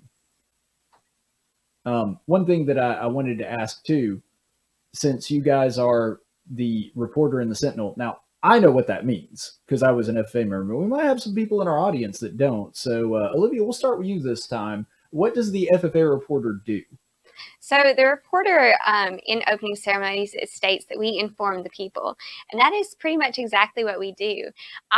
In my duties, I handle social media, a lot of our sponsor outreach, and the newsletter that we put up on our Alabama Association website. And so I believe that's actually called the FFA reporter, isn't it? Yes, it is. It is. So social media is a big part of what I do, along with all of the other standard across the board, across the officer team duties. All right. And Brianna, what are the duties of a Sentinel? So Sentinel in opening ceremonies, it is stationed by the door. And my duties are to make sure that everyone is welcome, to make sure that the meeting room is kept orderly, to make sure that the president and all the other officers have exactly what they need so that we're able to carry out our duties. So I kind of refer to myself as the mesh of the team. I make sure everyone has everything that they need, and I make sure that everyone's getting along and that everybody that is involved in whatever we're doing, whatever activity that is, that they're all good and they're excited to be there. And if y'all knew Brianna, that fits her so perfectly. She literally is the glue that holds us together. Everybody loves her. Well, that is great that they picked you for that position because I'm a former state Sentinel, which I thought was a terrible idea. You guys picked the most socially awkward member of my team and put him as the Sentinel. Good job, guys. No, I'm kidding. No, I love being a Sentinel. I really did. It's a great position. So I thought that maybe it'd be interesting to talk about this, and you kind of mentioned this a little bit, Brianna, with your SAE and having to sort of rethink how to do that with everything that happened with the virus. FFA really was hit hard by this because the thing that we do is get together and talk about things. We're an ag education organization, and that's a lot more difficult when you can't meet with people. And so if you would just kind of tell the audience about what your plans are for being able to reset FFA and get back into sort of a sense of normalcy, because I know for a year we didn't have a whole lot of state contests, or if we did, we had to do them very differently, and the convention was very different. So how do you adjust to those kinds of things? Right now, our biggest focus is trying to get our membership back up. Mm-hmm. We lost quite a few members, which kind of doesn't affect us as much as it affected some other organizations. However, our membership is the thing that allows us to go out and do state convention. It is what allows us to get to do all the many things that we do as state officers. And so trying to push that membership to come back up, and also trying to make sure that everyone is able to come back together again, because like you said, that is what our organization is all about. We're about connecting. We're about forming that bond so that we're able to better serve and tell what agriculture actually is. So that's two of our main focuses. Yeah, Olivia, since you're the reporter, I mean, I imagine that your job got significantly affected by the fact that you're not able to meet up with people as often as you used to, or have to readjust that. And so what were some of the adjustments that you had to make, and which ones do you plan to make in the future? Now that we're trending towards a positive kind of space to where we can get together and where we can do things, it's getting much more easier. And it's getting to the point to where it is sort of what we used to do. But I know on the district team and on last year's team, it was super hard to just find things to post about and find things to talk about when you're writing your newsletter, because there's not really all that much you can do and you have done. So what we have done in the past and what we will continue to maintain, and I think it's really sustainable, is to be able to talk about members and what they're doing on their own and how that chapter is surviving through COVID and what they're doing to keep everything up. It's really because we're not allowed to do as much as a state officer team and district officer team and gather that way. What we've done is focus on chapters and individuals and members and what they're doing that's good.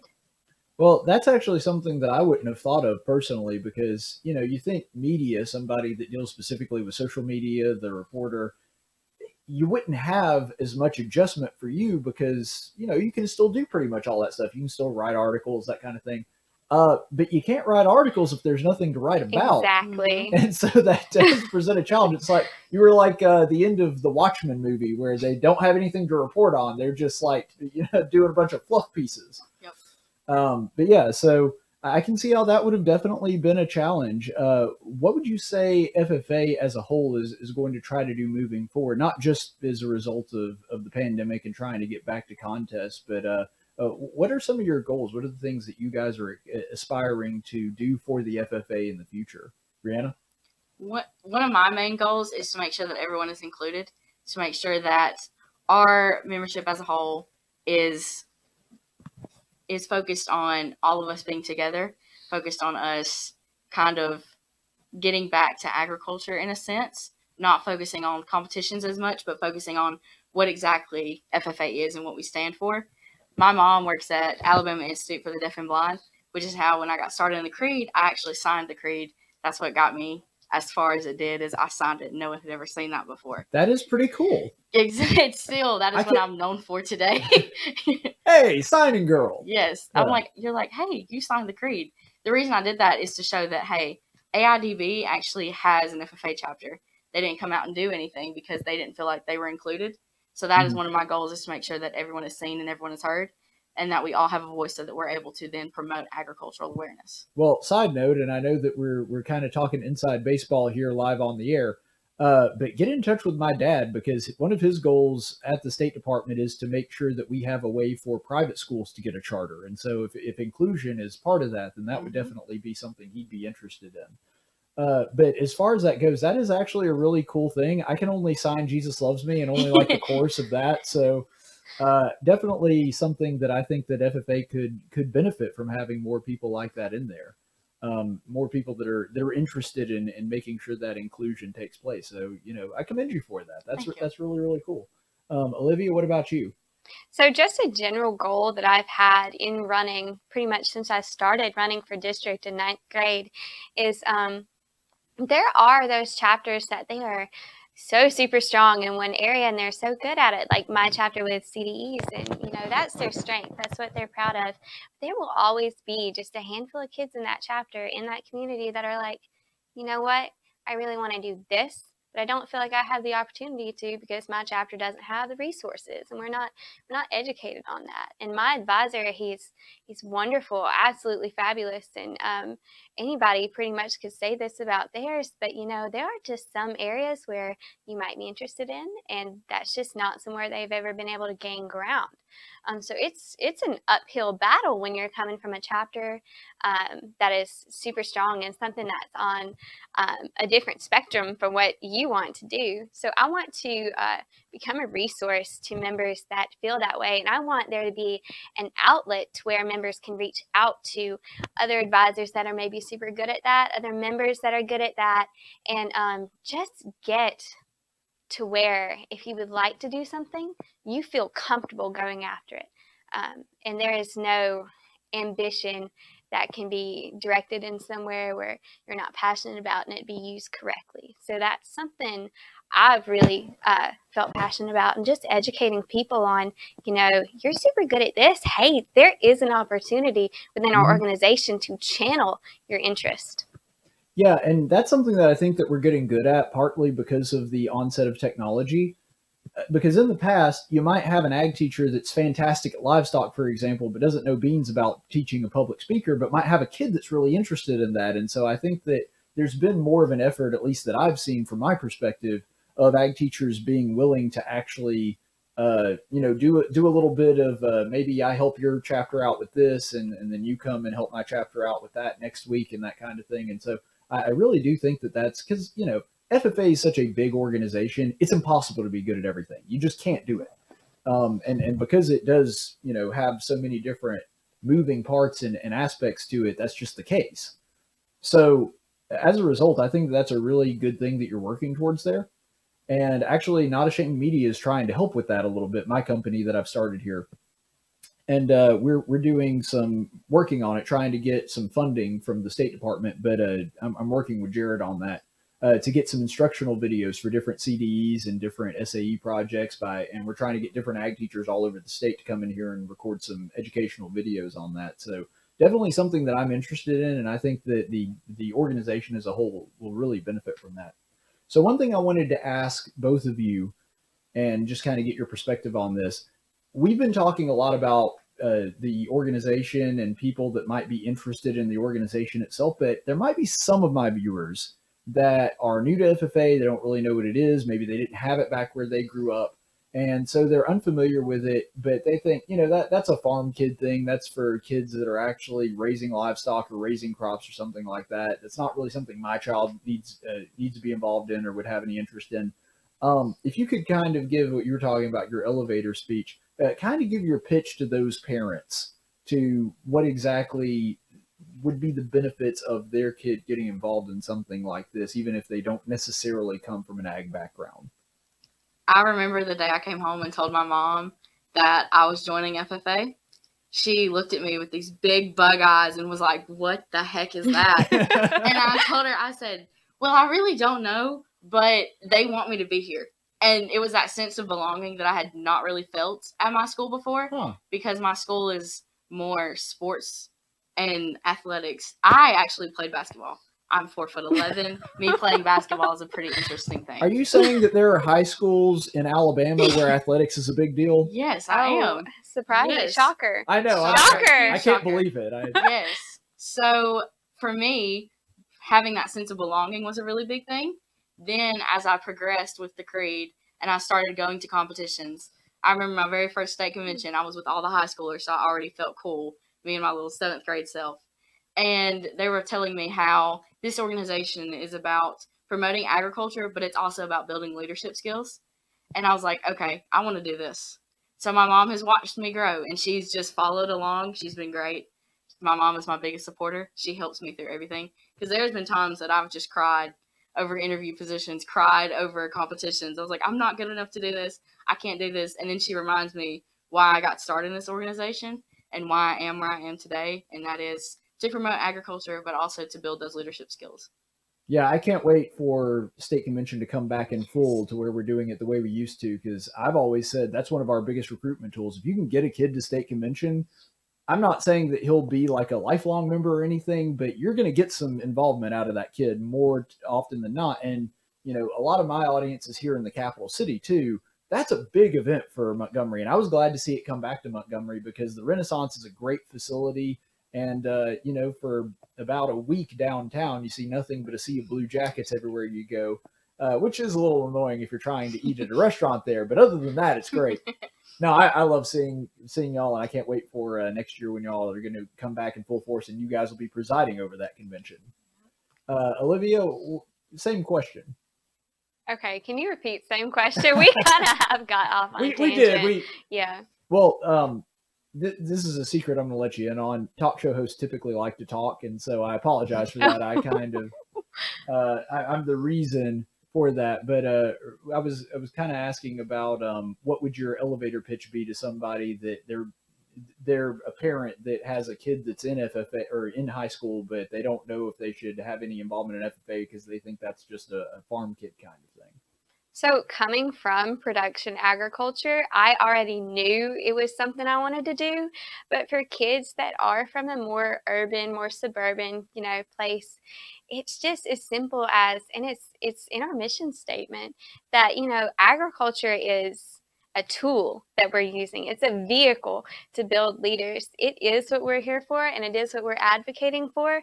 But it's just kind of it really is the vehicle that we develop student leaders from.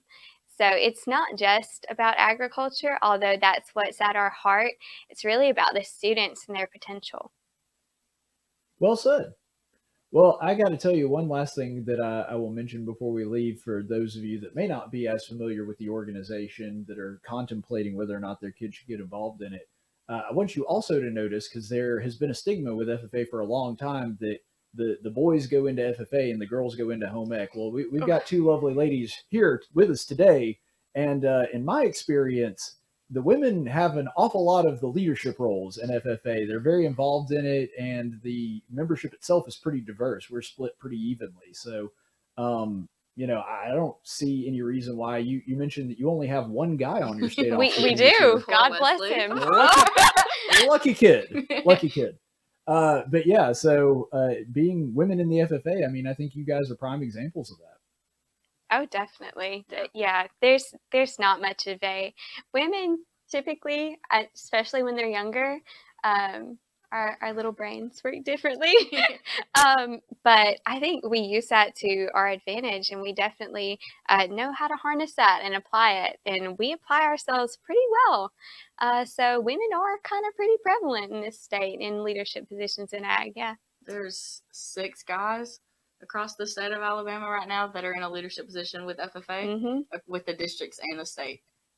Wow. So, and for those of you who don't know, there's 3 districts, so that's 6 times 4, which would be, and so if there's only 6 of them, that's what, 25%? Yep. Yeah, so the girls kind of run the thing. I used to joke, we had women start taking leadership positions. Y'all were brought in 1969, and y'all already had a national officer by like 1971, I think. So yeah. Yeah, we let them in and they took over. That was a huge mistake on our part. I don't know how we lost that vote, but anyway. No, I'm kidding. Glad to have y'all here, and women have been a huge asset to the FFA, and you guys are both testaments to that. It's a good thing that we integrated back in the 60s the way that we did. I always do this with all of my guests before we sign off because, I don't have perfect knowledge, and so there might be some things that you guys might want to share with the audience that I wouldn't think to ask. And so if there's anything that you guys would think that, maybe my audience needs to know that I wouldn't have thought to ask, if you would just go ahead and I'll give you the floor, to use a part of the pro term there. I'll give you the floor to speak freely. Is there anything else you'd like to tell the audience? So I know that there are a lot of girls that like pageants and that might think that this organization is all hands-on and all about farming. I'm actually Talladega County's Teen Miss Agribusiness for 2021. I was for 2022. I also show a horse. There are no limits to what you can do in this organization. If you want to do it, somebody will help you find how to do that thing. Oh, yeah. Yeah. Yeah, if you want to get involved, FFA people are super helpful. Yes. Absolutely. There's no boundary that you feel that you could have that would prevent you from being successful in FFA. Absolutely nothing. All right. Well, ladies, thank you so much for being with us. It's been an absolute pleasure. Olivia Powers, the Alabama FFA reporter from the Thorsby chapter. Is that correct? Yes, that is. And Brianna Payne, the Alabama FFA Sentinel from the Lincoln chapter. All right. Well, guys, thank you so much for being with us here. It's been an absolute pleasure being able to speak with you today. So we're going to be right back in just a second on Tactics. Speech isn't violence. Tolerance isn't love. Disagreement isn't hate. You're listening to Tactics with Caleb Colquitt. If you want to hear more, subscribe to him on YouTube, like him on Facebook, or follow him on Twitter at Tactics Radio. And welcome back, everybody. Thank you so much for being with us here on Tactics, where speech isn't violence, tolerance isn't love, and disagreement isn't hate. As always, we appreciate you being with us. We appreciate our guests, Mitt Walker and Brianna Payne and Olivia Powers, dropping by to talk to us about some of the agricultural issues that are going on in the state right now, both with the youth and the ag program with FFA, and then, of course, with some of the issues facing farmers themselves with Mitt Walker. So what we're going to do is we're going to go ahead and request, first of all, that you hit like and subscribe, because that helps us fight off the dark cyber overlords at YouTube. Just a little way for us to, take down the algorithms and take down the Decepticons that run that particular website. So if you are so inclined, please do so. If you don't like our show, hit like anyway. We don't really care whether you like. You don't have to like it. You just have to hit the button. That's the main thing. We hope you like it, though. All right, so let's go ahead and go to our daily dose of stupid. No, you messed it up. You're stupid. And for this evening's Daily Dose of Stupid, the first Daily Dose of Stupid that we have, because we are continuing to do our tradition of a double dose of Daily Dose of Stupid. The first one is the White House has now claimed they are saving you money. That's right. The White House is saving you money on your 4th of July barbecue. Now, of course, this is in response to the 4th of July, which was last week. They did this like right before the weekend, and so we didn't have time to get it in on the show, but it's really interesting. They saved you a lot. They saved you an awful lot, and we'll just go ahead and go straight to the tweet that they issued out from the White House. This is your government, by the way, doing this. Government employees coming up with these things. Planning a cookout this year? Catch up on the news. According to the Farm Bureau, the cost of a 4th of July barbecue is down from last year. It's a fact you must hear. They're trying to do mustard. Anyway. Hot dog, the Biden economic plan is working. Okay. And that's something we can all relish. Now, if you will look at that graphic there that they posted with this, it says the cost of a 4th of July cookout in 2021 is down 16 cents from last year. And I'd also like for you to observe the spread that they have out there in the graphic. Some of the things are kind of standard barbecue. You've got a bowl of ice cream, you got some baked beans and some potato chips. And then there's like 4 random slices of cheese and water with appears to be like a lime in it. I'm guessing the cost of water is about the same. And then just a pan of stir-fried ground beef. Very bizarre selection. If that is what your 4th of July cookout looks like, you probably went to the wrong 4th of July barbecue. You could have gone to Wendy's and get a better meal than that. But man, or Whataburger. Go to Whataburger. But anyway, it just amazes me that the Biden administration is probably that's like, really? You saved us a whole 16 cents on that. Oh, okay. All right. Good job. Thanks, Biden administration. I don't know what I'm going to do with the 16 cents. I mean, you can't even buy like one M90. You can't buy one firework for your 4th of July barbecue that way. And also, this is supposed to be, as I understand it, the metric that they're using from the Farm Bureau is that it's supposed to be a meal that feeds 10 people. You save 16 cents on a meal for 10 people? You realize that's not even 2 cents a person, right? Like, this is not exactly savings that is going to be a big deal. And I love the fact that they're playing this up as though it's a big deal. That they've saved 16 cents on a meal that's supposedly going to feed 10 people. I don't think the spread there that they showed is going to do that, but let's just go along with their premise here for a second. Do you remember back when the Trump tax cuts went through, that the GOP in the House and the Senate passed it? And I believe it was 2018 was the first year that they did the tax cuts. And it turned out, even though the Democrats, swore that this was not the case, that the tax cuts pretty much helped out everybody. Almost everybody saw a roughly 1.8 to 2% tax cut across the board.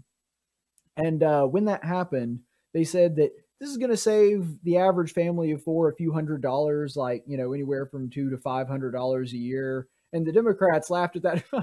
That's chump change. That won't even buy a saddle for my dressage horse. It's like, okay, Democrats, thanks a lot for that. Pretentious jerks. Anyway, they were pretending like that extra $500 in tax cuts, granted, should have been more. One of the very rare things I agree with Democrats on, we should have cut taxes by 10%. But anyway, they were like, this little $200-300 a year, that's not going to make a difference for anybody. It's not like families are going to be able to use that for anything. But 16 cents on a 10-person barbecue, that we're supposed to be impressed with? None of that makes any sense to me whatsoever. But here's the funny thing about all that. You'll notice, if you're looking at the graphic, that they worded it very carefully. You'll say the cost of a 4th of July barbecue is down from last year. Well, let's see. It is 2021. Last year would have been 2020. My math is good on that. What was going on in 2020? Oh, right. The pandemic. We were in the middle of shutdowns when all of this happened, which, by the way, resulted in a cascade effect that had massive meat shortages everywhere because we had supply chain issues. You remember, we actually covered this when it was happening last year. There were supply chain issues because it's not that we didn't have enough food. It's just that our food systems have become very efficient at predicting where that food is needed most. And so a lot of the meat and sort of the basics that you need in your kitchen, we're not making it to the grocery store because they were going to restaurants. But the restaurants are all closed.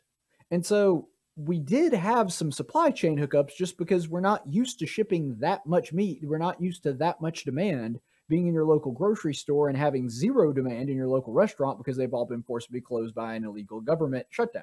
So that was what we were dealing with at the time. And you may also recall that because people were staying home, pretty much all of your barbecue supplies specifically were all sold out. You couldn't get ground beef. You couldn't get steak. I remember there were a couple of weeks you just could not buy ground beef. You had to basically get lucky and walk in on a day that they restocked. I remember there was a feeding frenzy here in Montgomery at the Winn-Dixie just down the road here. Because, well, it was the Piggly Wiggly, but whatever, it changed stores. Anyway, not really the point. Pretty much all of the barbecue stuff, all of the food, all of the stuff that goes with it, grills were getting sold out. All the stuff that you normally need for barbecue was flying off the shelves because so many people were stuck at home with their family. They had nothing else to do. They were working from home or not working at all. And so they decided, okay, well, let's do some grilling out since we're going to be here anyway. And so the Biden administration claiming like this is some kind of massive victory that down from last year when there was a catastrophe going on and we had supply chain problems, and specifically the stuff that they're touting is now cheaper, is some kind of big economic victory and a testament to Joe Biden's economic policies, is just stupid. Because it would be like, you remember back in Hurricane Katrina, where there were people going down there with giant cases of water and they were selling like a case of 24 water for like $90. That would be like the year after Hurricane Katrina. The mayor of Baton Rouge being like, hey guys, look how low the price of water is now. If you compare the price of water now to where it was this time last year, look how much I've brought down the price of water. Yeah, but you're kind of ignoring the fact that there was sort of a big deal going on that was causing the prices to skyrocket.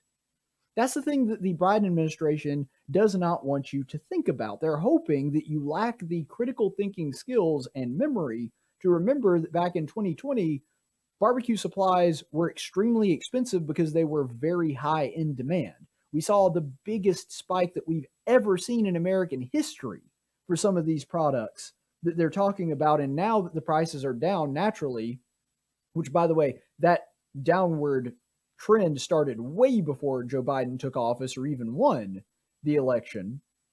But now they're acting as though this is some kind of giant economic, this is like a signpost to show you that Joe Biden's economic policies are indeed having the intended effect. But if you will go ahead and check this out, you will notice on this chart, and I know that some of the print is tiny, but this is the best that I can do. And by the way, the references and the sources to all this are in the description here. So you'll notice all the different prices that are listed here. And these are for all the regular commodities. And I have highlighted here May 2020 to May 2021. You'll notice that the price for all of these commodities, with the exception of what? Beef and eggs, has gone up. Beef and eggs has gone down. But everything else has increased. And if you look at the top there, the total, your grocery bill has actually increased by 2.2%, which again, you may say, oh, that's no big deal, Caleb. Well, 2.2% is kind of a big deal depending on what your family budget is. If you spend, $1,000, which is about normal for a family of four, well, that 2% is, $20, and that it sort of kind of accrues over a year and it builds up. And so after a year's time, you've spent a few $100 on that more. And that's also kind of ignoring the fact that these prices are continuing to rise. This is not a stagnant thing. So the Biden administration is trying to tout, look how well we've done and look how well the economic policy is working. See, barbecue supplies have gone down by a, measly little 16 cents. But they're saying, well, it has gone down some, but the only reason for that is because of ground beef spiking so much last year, and now it's down a little bit from last year because of that crisis. This is not a good comparison because everything else on your grocery bill, with the exception of eggs, has actually increased as opposed to this time last year. And so they took a very, very specific thing to show, see, prices are down, when in fact, for basically every other item that you would buy, they're not. Milk, other meats other than beef, practically everything else you can buy, bread, all of your standard amenities, all increased since Joe Biden took office, all increased from last year during a pandemic, I might add. All have actually gone up in price. And the thing is, yes, technically, the price for beef is down, but just because it's down from last year does not mean that it's not still high. So, for example, let's say that for whatever reason tomorrow the gas prices go to $8 a gallon. You know, God forbid that would happen, but let's just say $8 a gallon for a gallon of gasoline. And let's say at this exact same time in 2022, it's down to $7. Well, would that be something to brag about? Well, it is down from last year, yes, but last year was insane.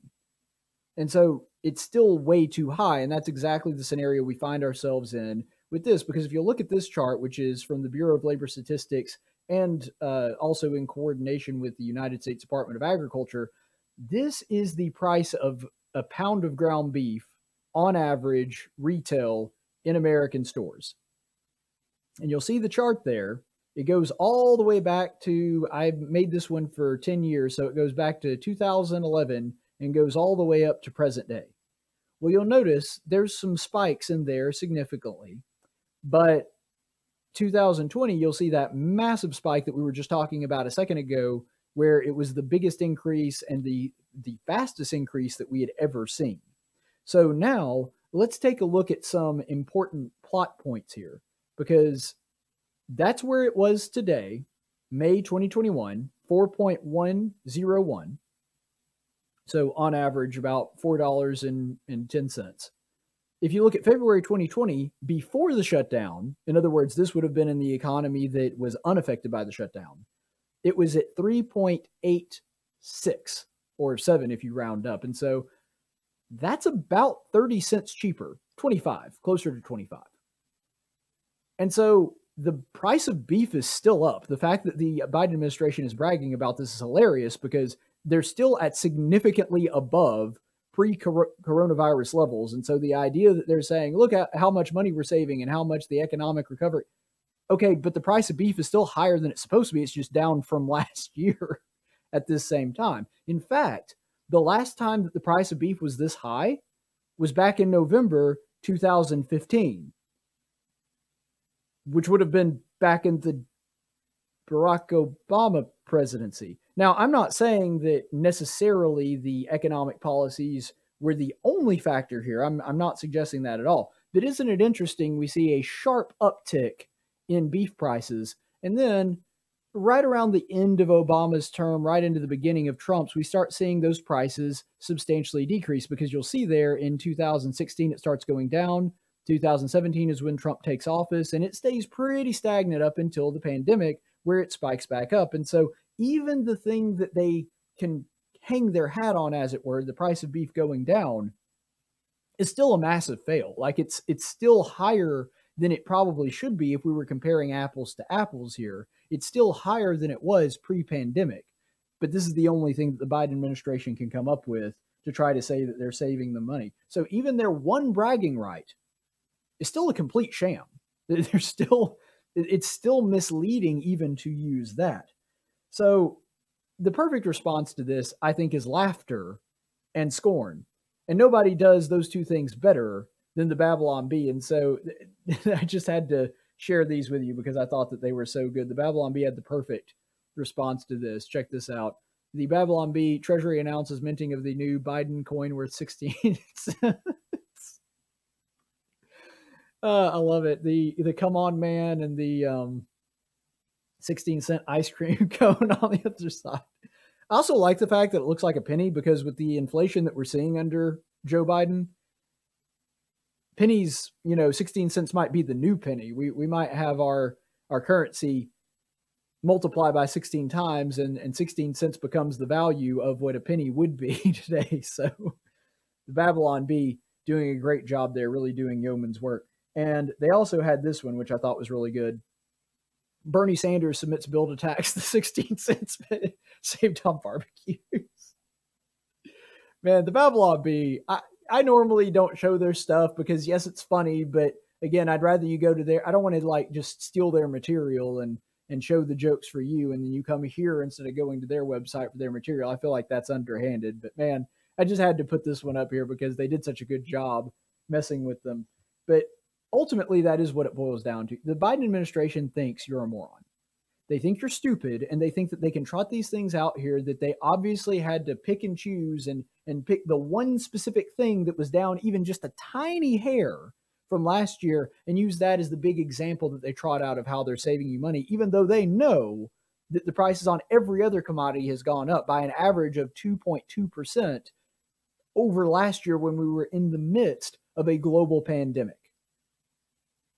That even though they know that, they have to trot out the one tiny little thing that they can show that shows, I don't know, maybe there might be something working.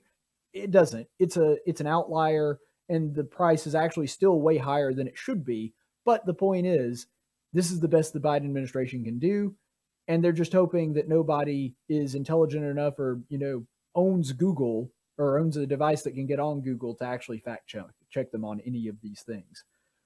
But we have another Daily Dose of Stupid, which I'm sure that all of you are going to enjoy because it is a local story, and it involves one of our all-time favorites, Josh Moon. So Josh Moon of Alabama Political Reporter, and he is apparently going after Congressman Mo Brooks, who is running for the United States Senate.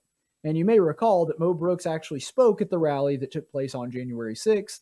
And then, of course, later on, January 6th, actually, it wasn't that much later on, but slightly later on, there was a riot that took place in the Capitol with people busting in and, creating all kinds of property damage. You know all this.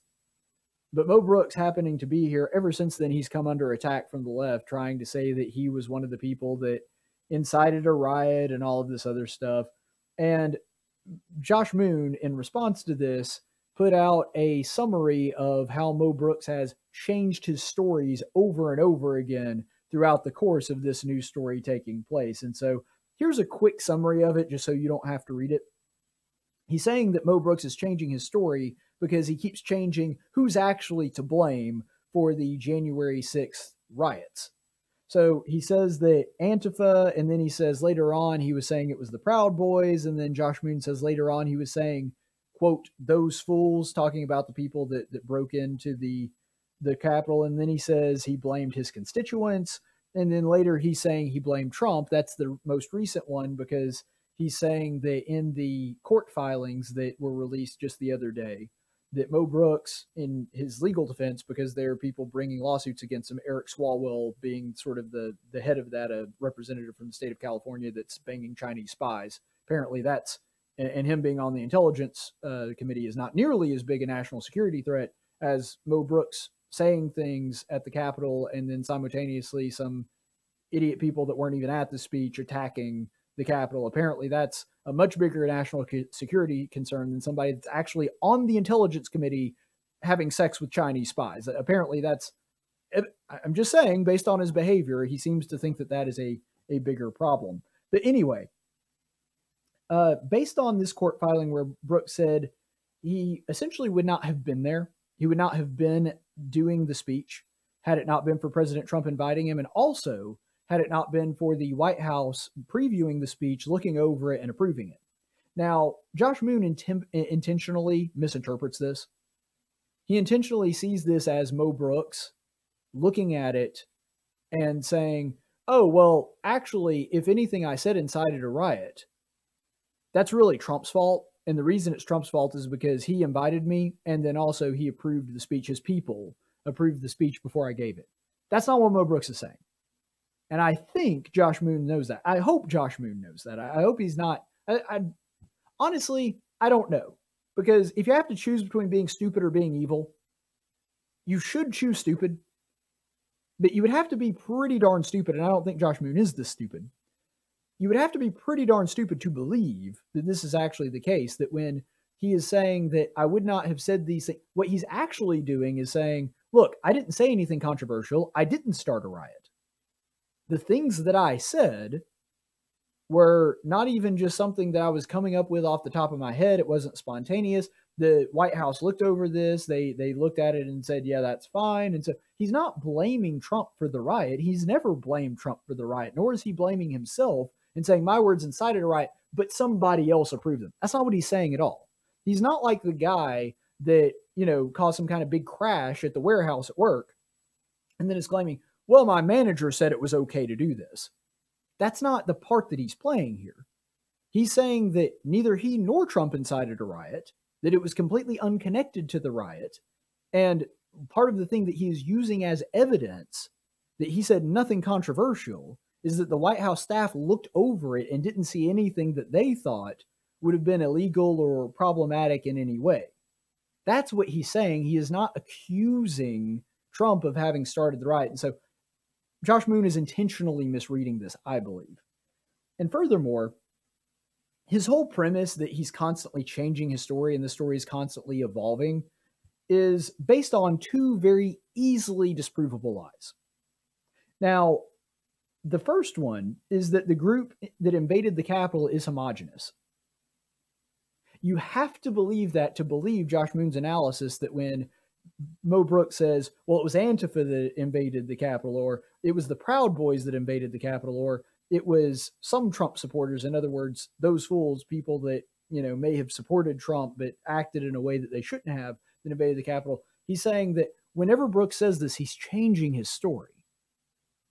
This is patently absurd because all of these things can be true at once. They are not mutually exclusive. In fact, we know for a fact that they are not mutually exclusive. Were there Trump supporters that invaded the Capitol? Absolutely. I've never denied that. I don't think that Mo Brooks, to my knowledge, has ever denied it. And I've talked about him. I've talked about this specifically with him a number of times. And I don't know that he has ever asserted that there were not Trump supporters or not people that voted Republican involved in the Capitol riots. But what he is also saying is that Antifa was there stirring up the crowd. There is also evidence that the Proud Boys were involved as well. And by the way, the Proud Boys tend to lean politically right. They're not really like Republican or conservative per se, but they tend to lean right. So again, that wouldn't even be a contradiction in the sense that they could have actually been the same person. Like you could have said a Proud Boy and Trump supporter. That's also possible. I don't know if it is or not. But the point is, these are not contradictory things. These are not things that if you say one, it must be the other true.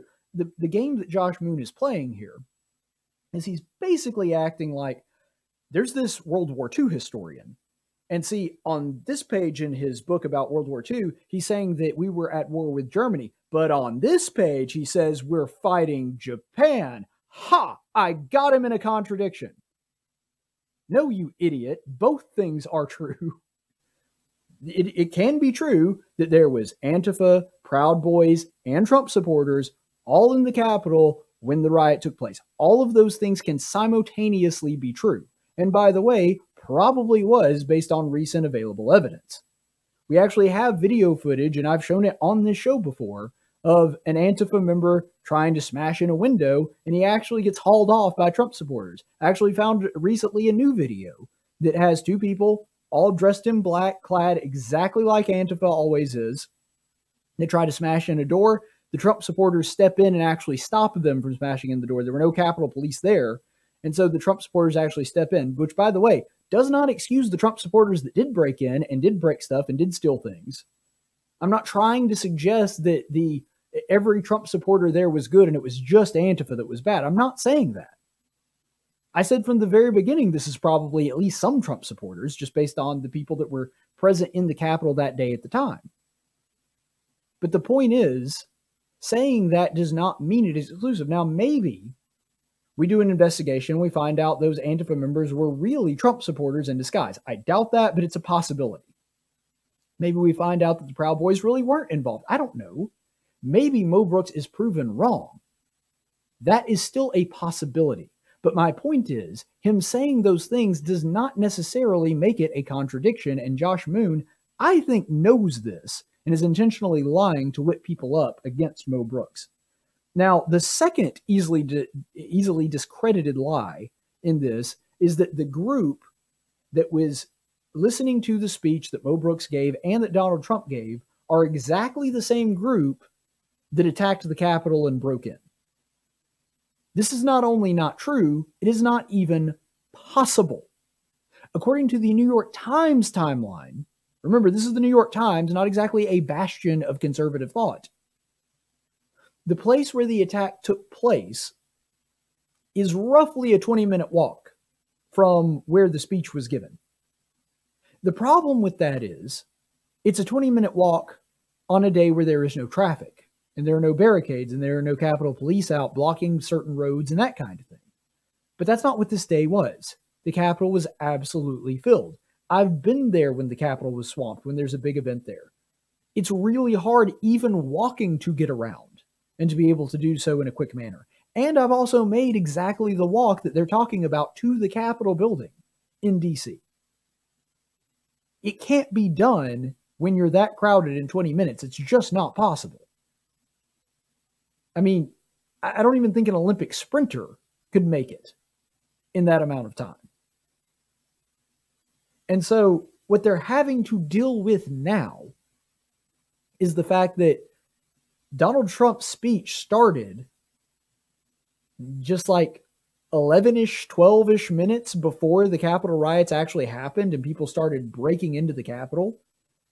And so I'm not saying, again, that these weren't some of them, probably even most of them, based on the pictures, were Trump supporters and were legitimate Trump supporters. They weren't like disguised or anything. They were probably real Trump supporters. But the point is, they were not the same people at the speech. It is not possible for Mo Brooks' speech and Donald Trump's speech to have incited this riot because the people that broke in were not the same people that heard the speech. And that again goes back to this thing that Josh Moon is like, well, Mo Brooks is changing his story because here he's saying that he's blaming Trump for what happened. No, Mo Brooks asserts correctly that the people that broke into the Capitol and the people that listened to his speech and listened to Trump's speech, it's not the same group of people. It literally can't be unless they have the power of teleportation, and we need to know about that.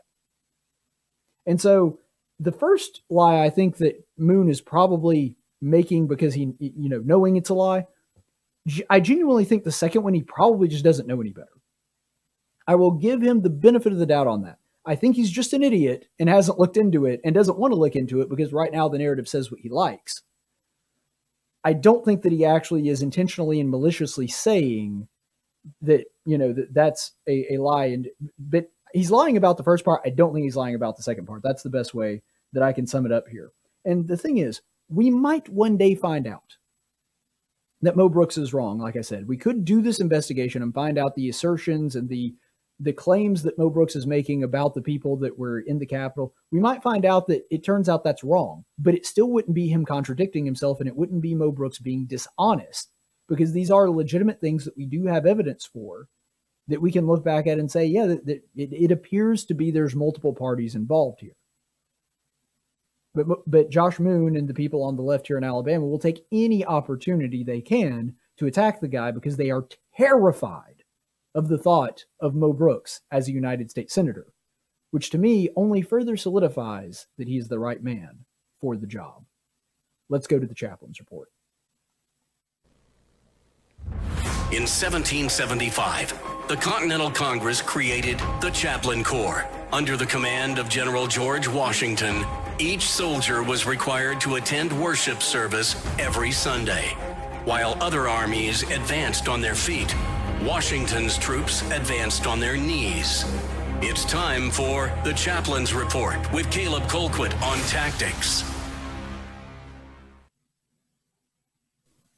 Our Chaplain's Report today, we're going to continue our series in the book of 1 Samuel.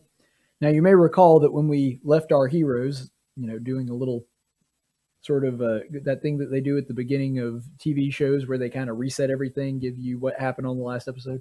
So here's what's happening here in 1 Samuel. We now see that David has been chased out of the palace. Saul is pursuing him, trying to kill him. He has already killed God's priest in pursuit of him. He has already taken out the city surrounding the priesthood where they hid him and took care of him. And so Saul is on a warpath. He is bound and determined to kill David. He wants to take his life because he is terrified David will become king instead of him. And he believes that David is trying to intentionally usurp his throne out from under him. And Saul had to give up the chase for a little bit because there was a report in his shores that the Philistines were attacking Israel, and so he relented from chasing David for just a little bit. David is hiding out in a mountain range area.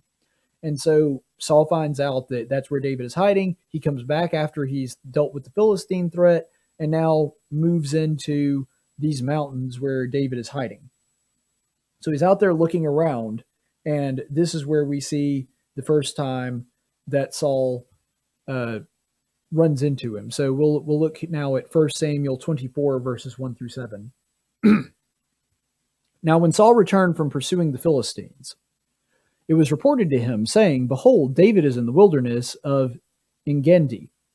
And Saul took 3,000 chosen men from all Israel and went to search for David and his men in the front of the rocks of the mountain goats.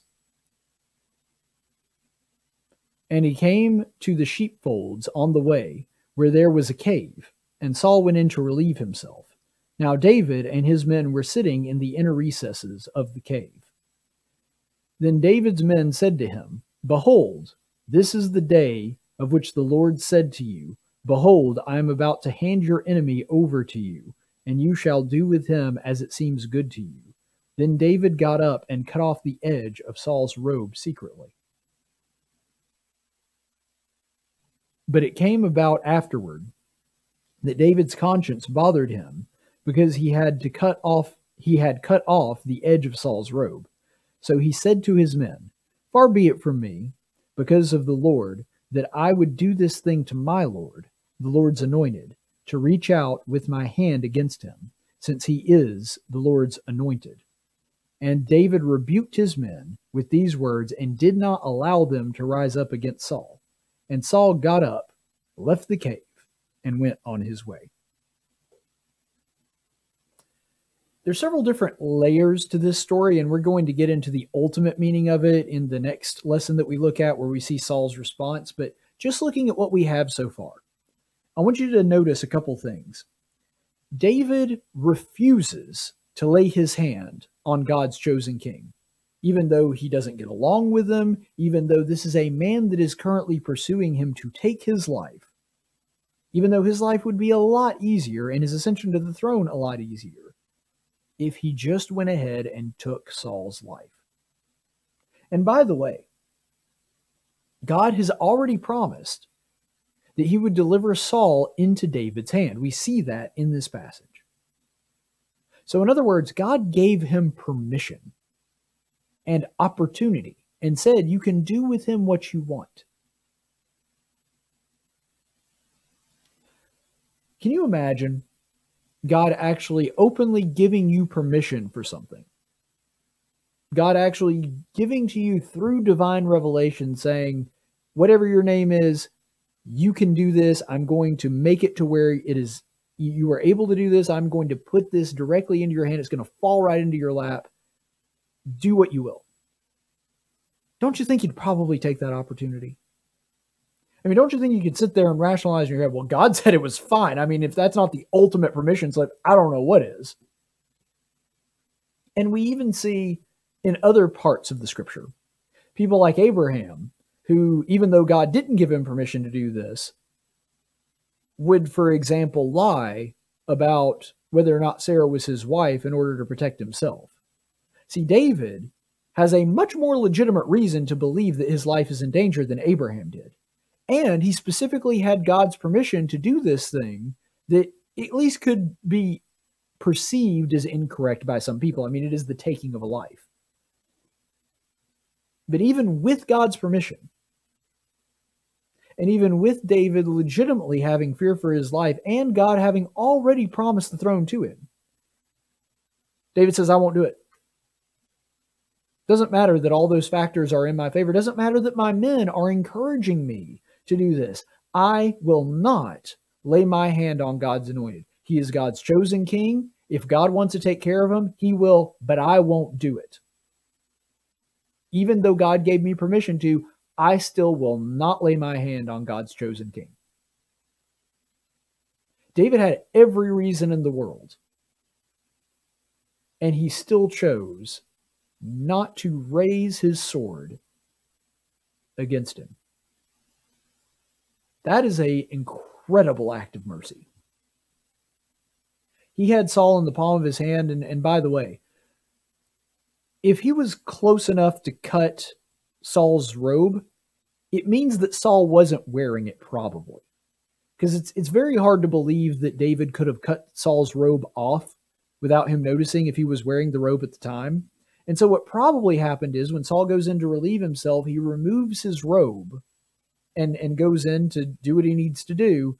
And then David is close enough to him that while he's doing that, his robe is sitting right there on the cave floor or hanging up in the cave somewhere, and David cuts off a piece of it there. That's how close he is. And yet he still chooses, even though he can do everything, Saul is completely vulnerable and at his mercy, and David still chooses to let him go. That shows an incredible strength of character. I mean, I don't know that I would have had that strength of character. Can you imagine God giving you permission to just take care of your mortal enemy and you saying, "No, thanks, God, I'm good"? That's what David just did. And here's the crazy thing, and I think that this makes it even more impressive. Even after this incredible act of mercy, even after he has shown Saul incredible and completely unjustified kindness, grace, unmerited favor towards Saul, even after that, in sparing his life when he had every right to take it and every motivation to take it, David still feels bad. He still feels wrong that he has cut off a part of Saul's robe as kind of a trophy. And so we'll see what he does with that in the next time, and that's for the next lesson. But I want you to contemplate that for a second.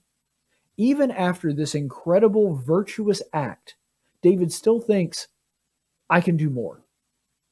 He still thinks in terms of, what would God most want me to do? What would be the ideal for me to do? Because there's so many Christians today that they look at, what's the bare minimum I can get away with? That's really how they approach religion. And I've been guilty of it too. So I'm not casting this just on everybody else, because I'm guilty of this from time to time as well. We think, well, as long as I'm showing up to church and taking the Lord's Supper and I've already, gone through the process of salvation, I'm basically doing everything God asked me to do. Okay, but David did all of that and more already, and he still is looking for more ways to serve God, more ways to do something even more correct than he has already done to be more pleasing to his Creator. That's the kind of attitude that Christians should be seeking after.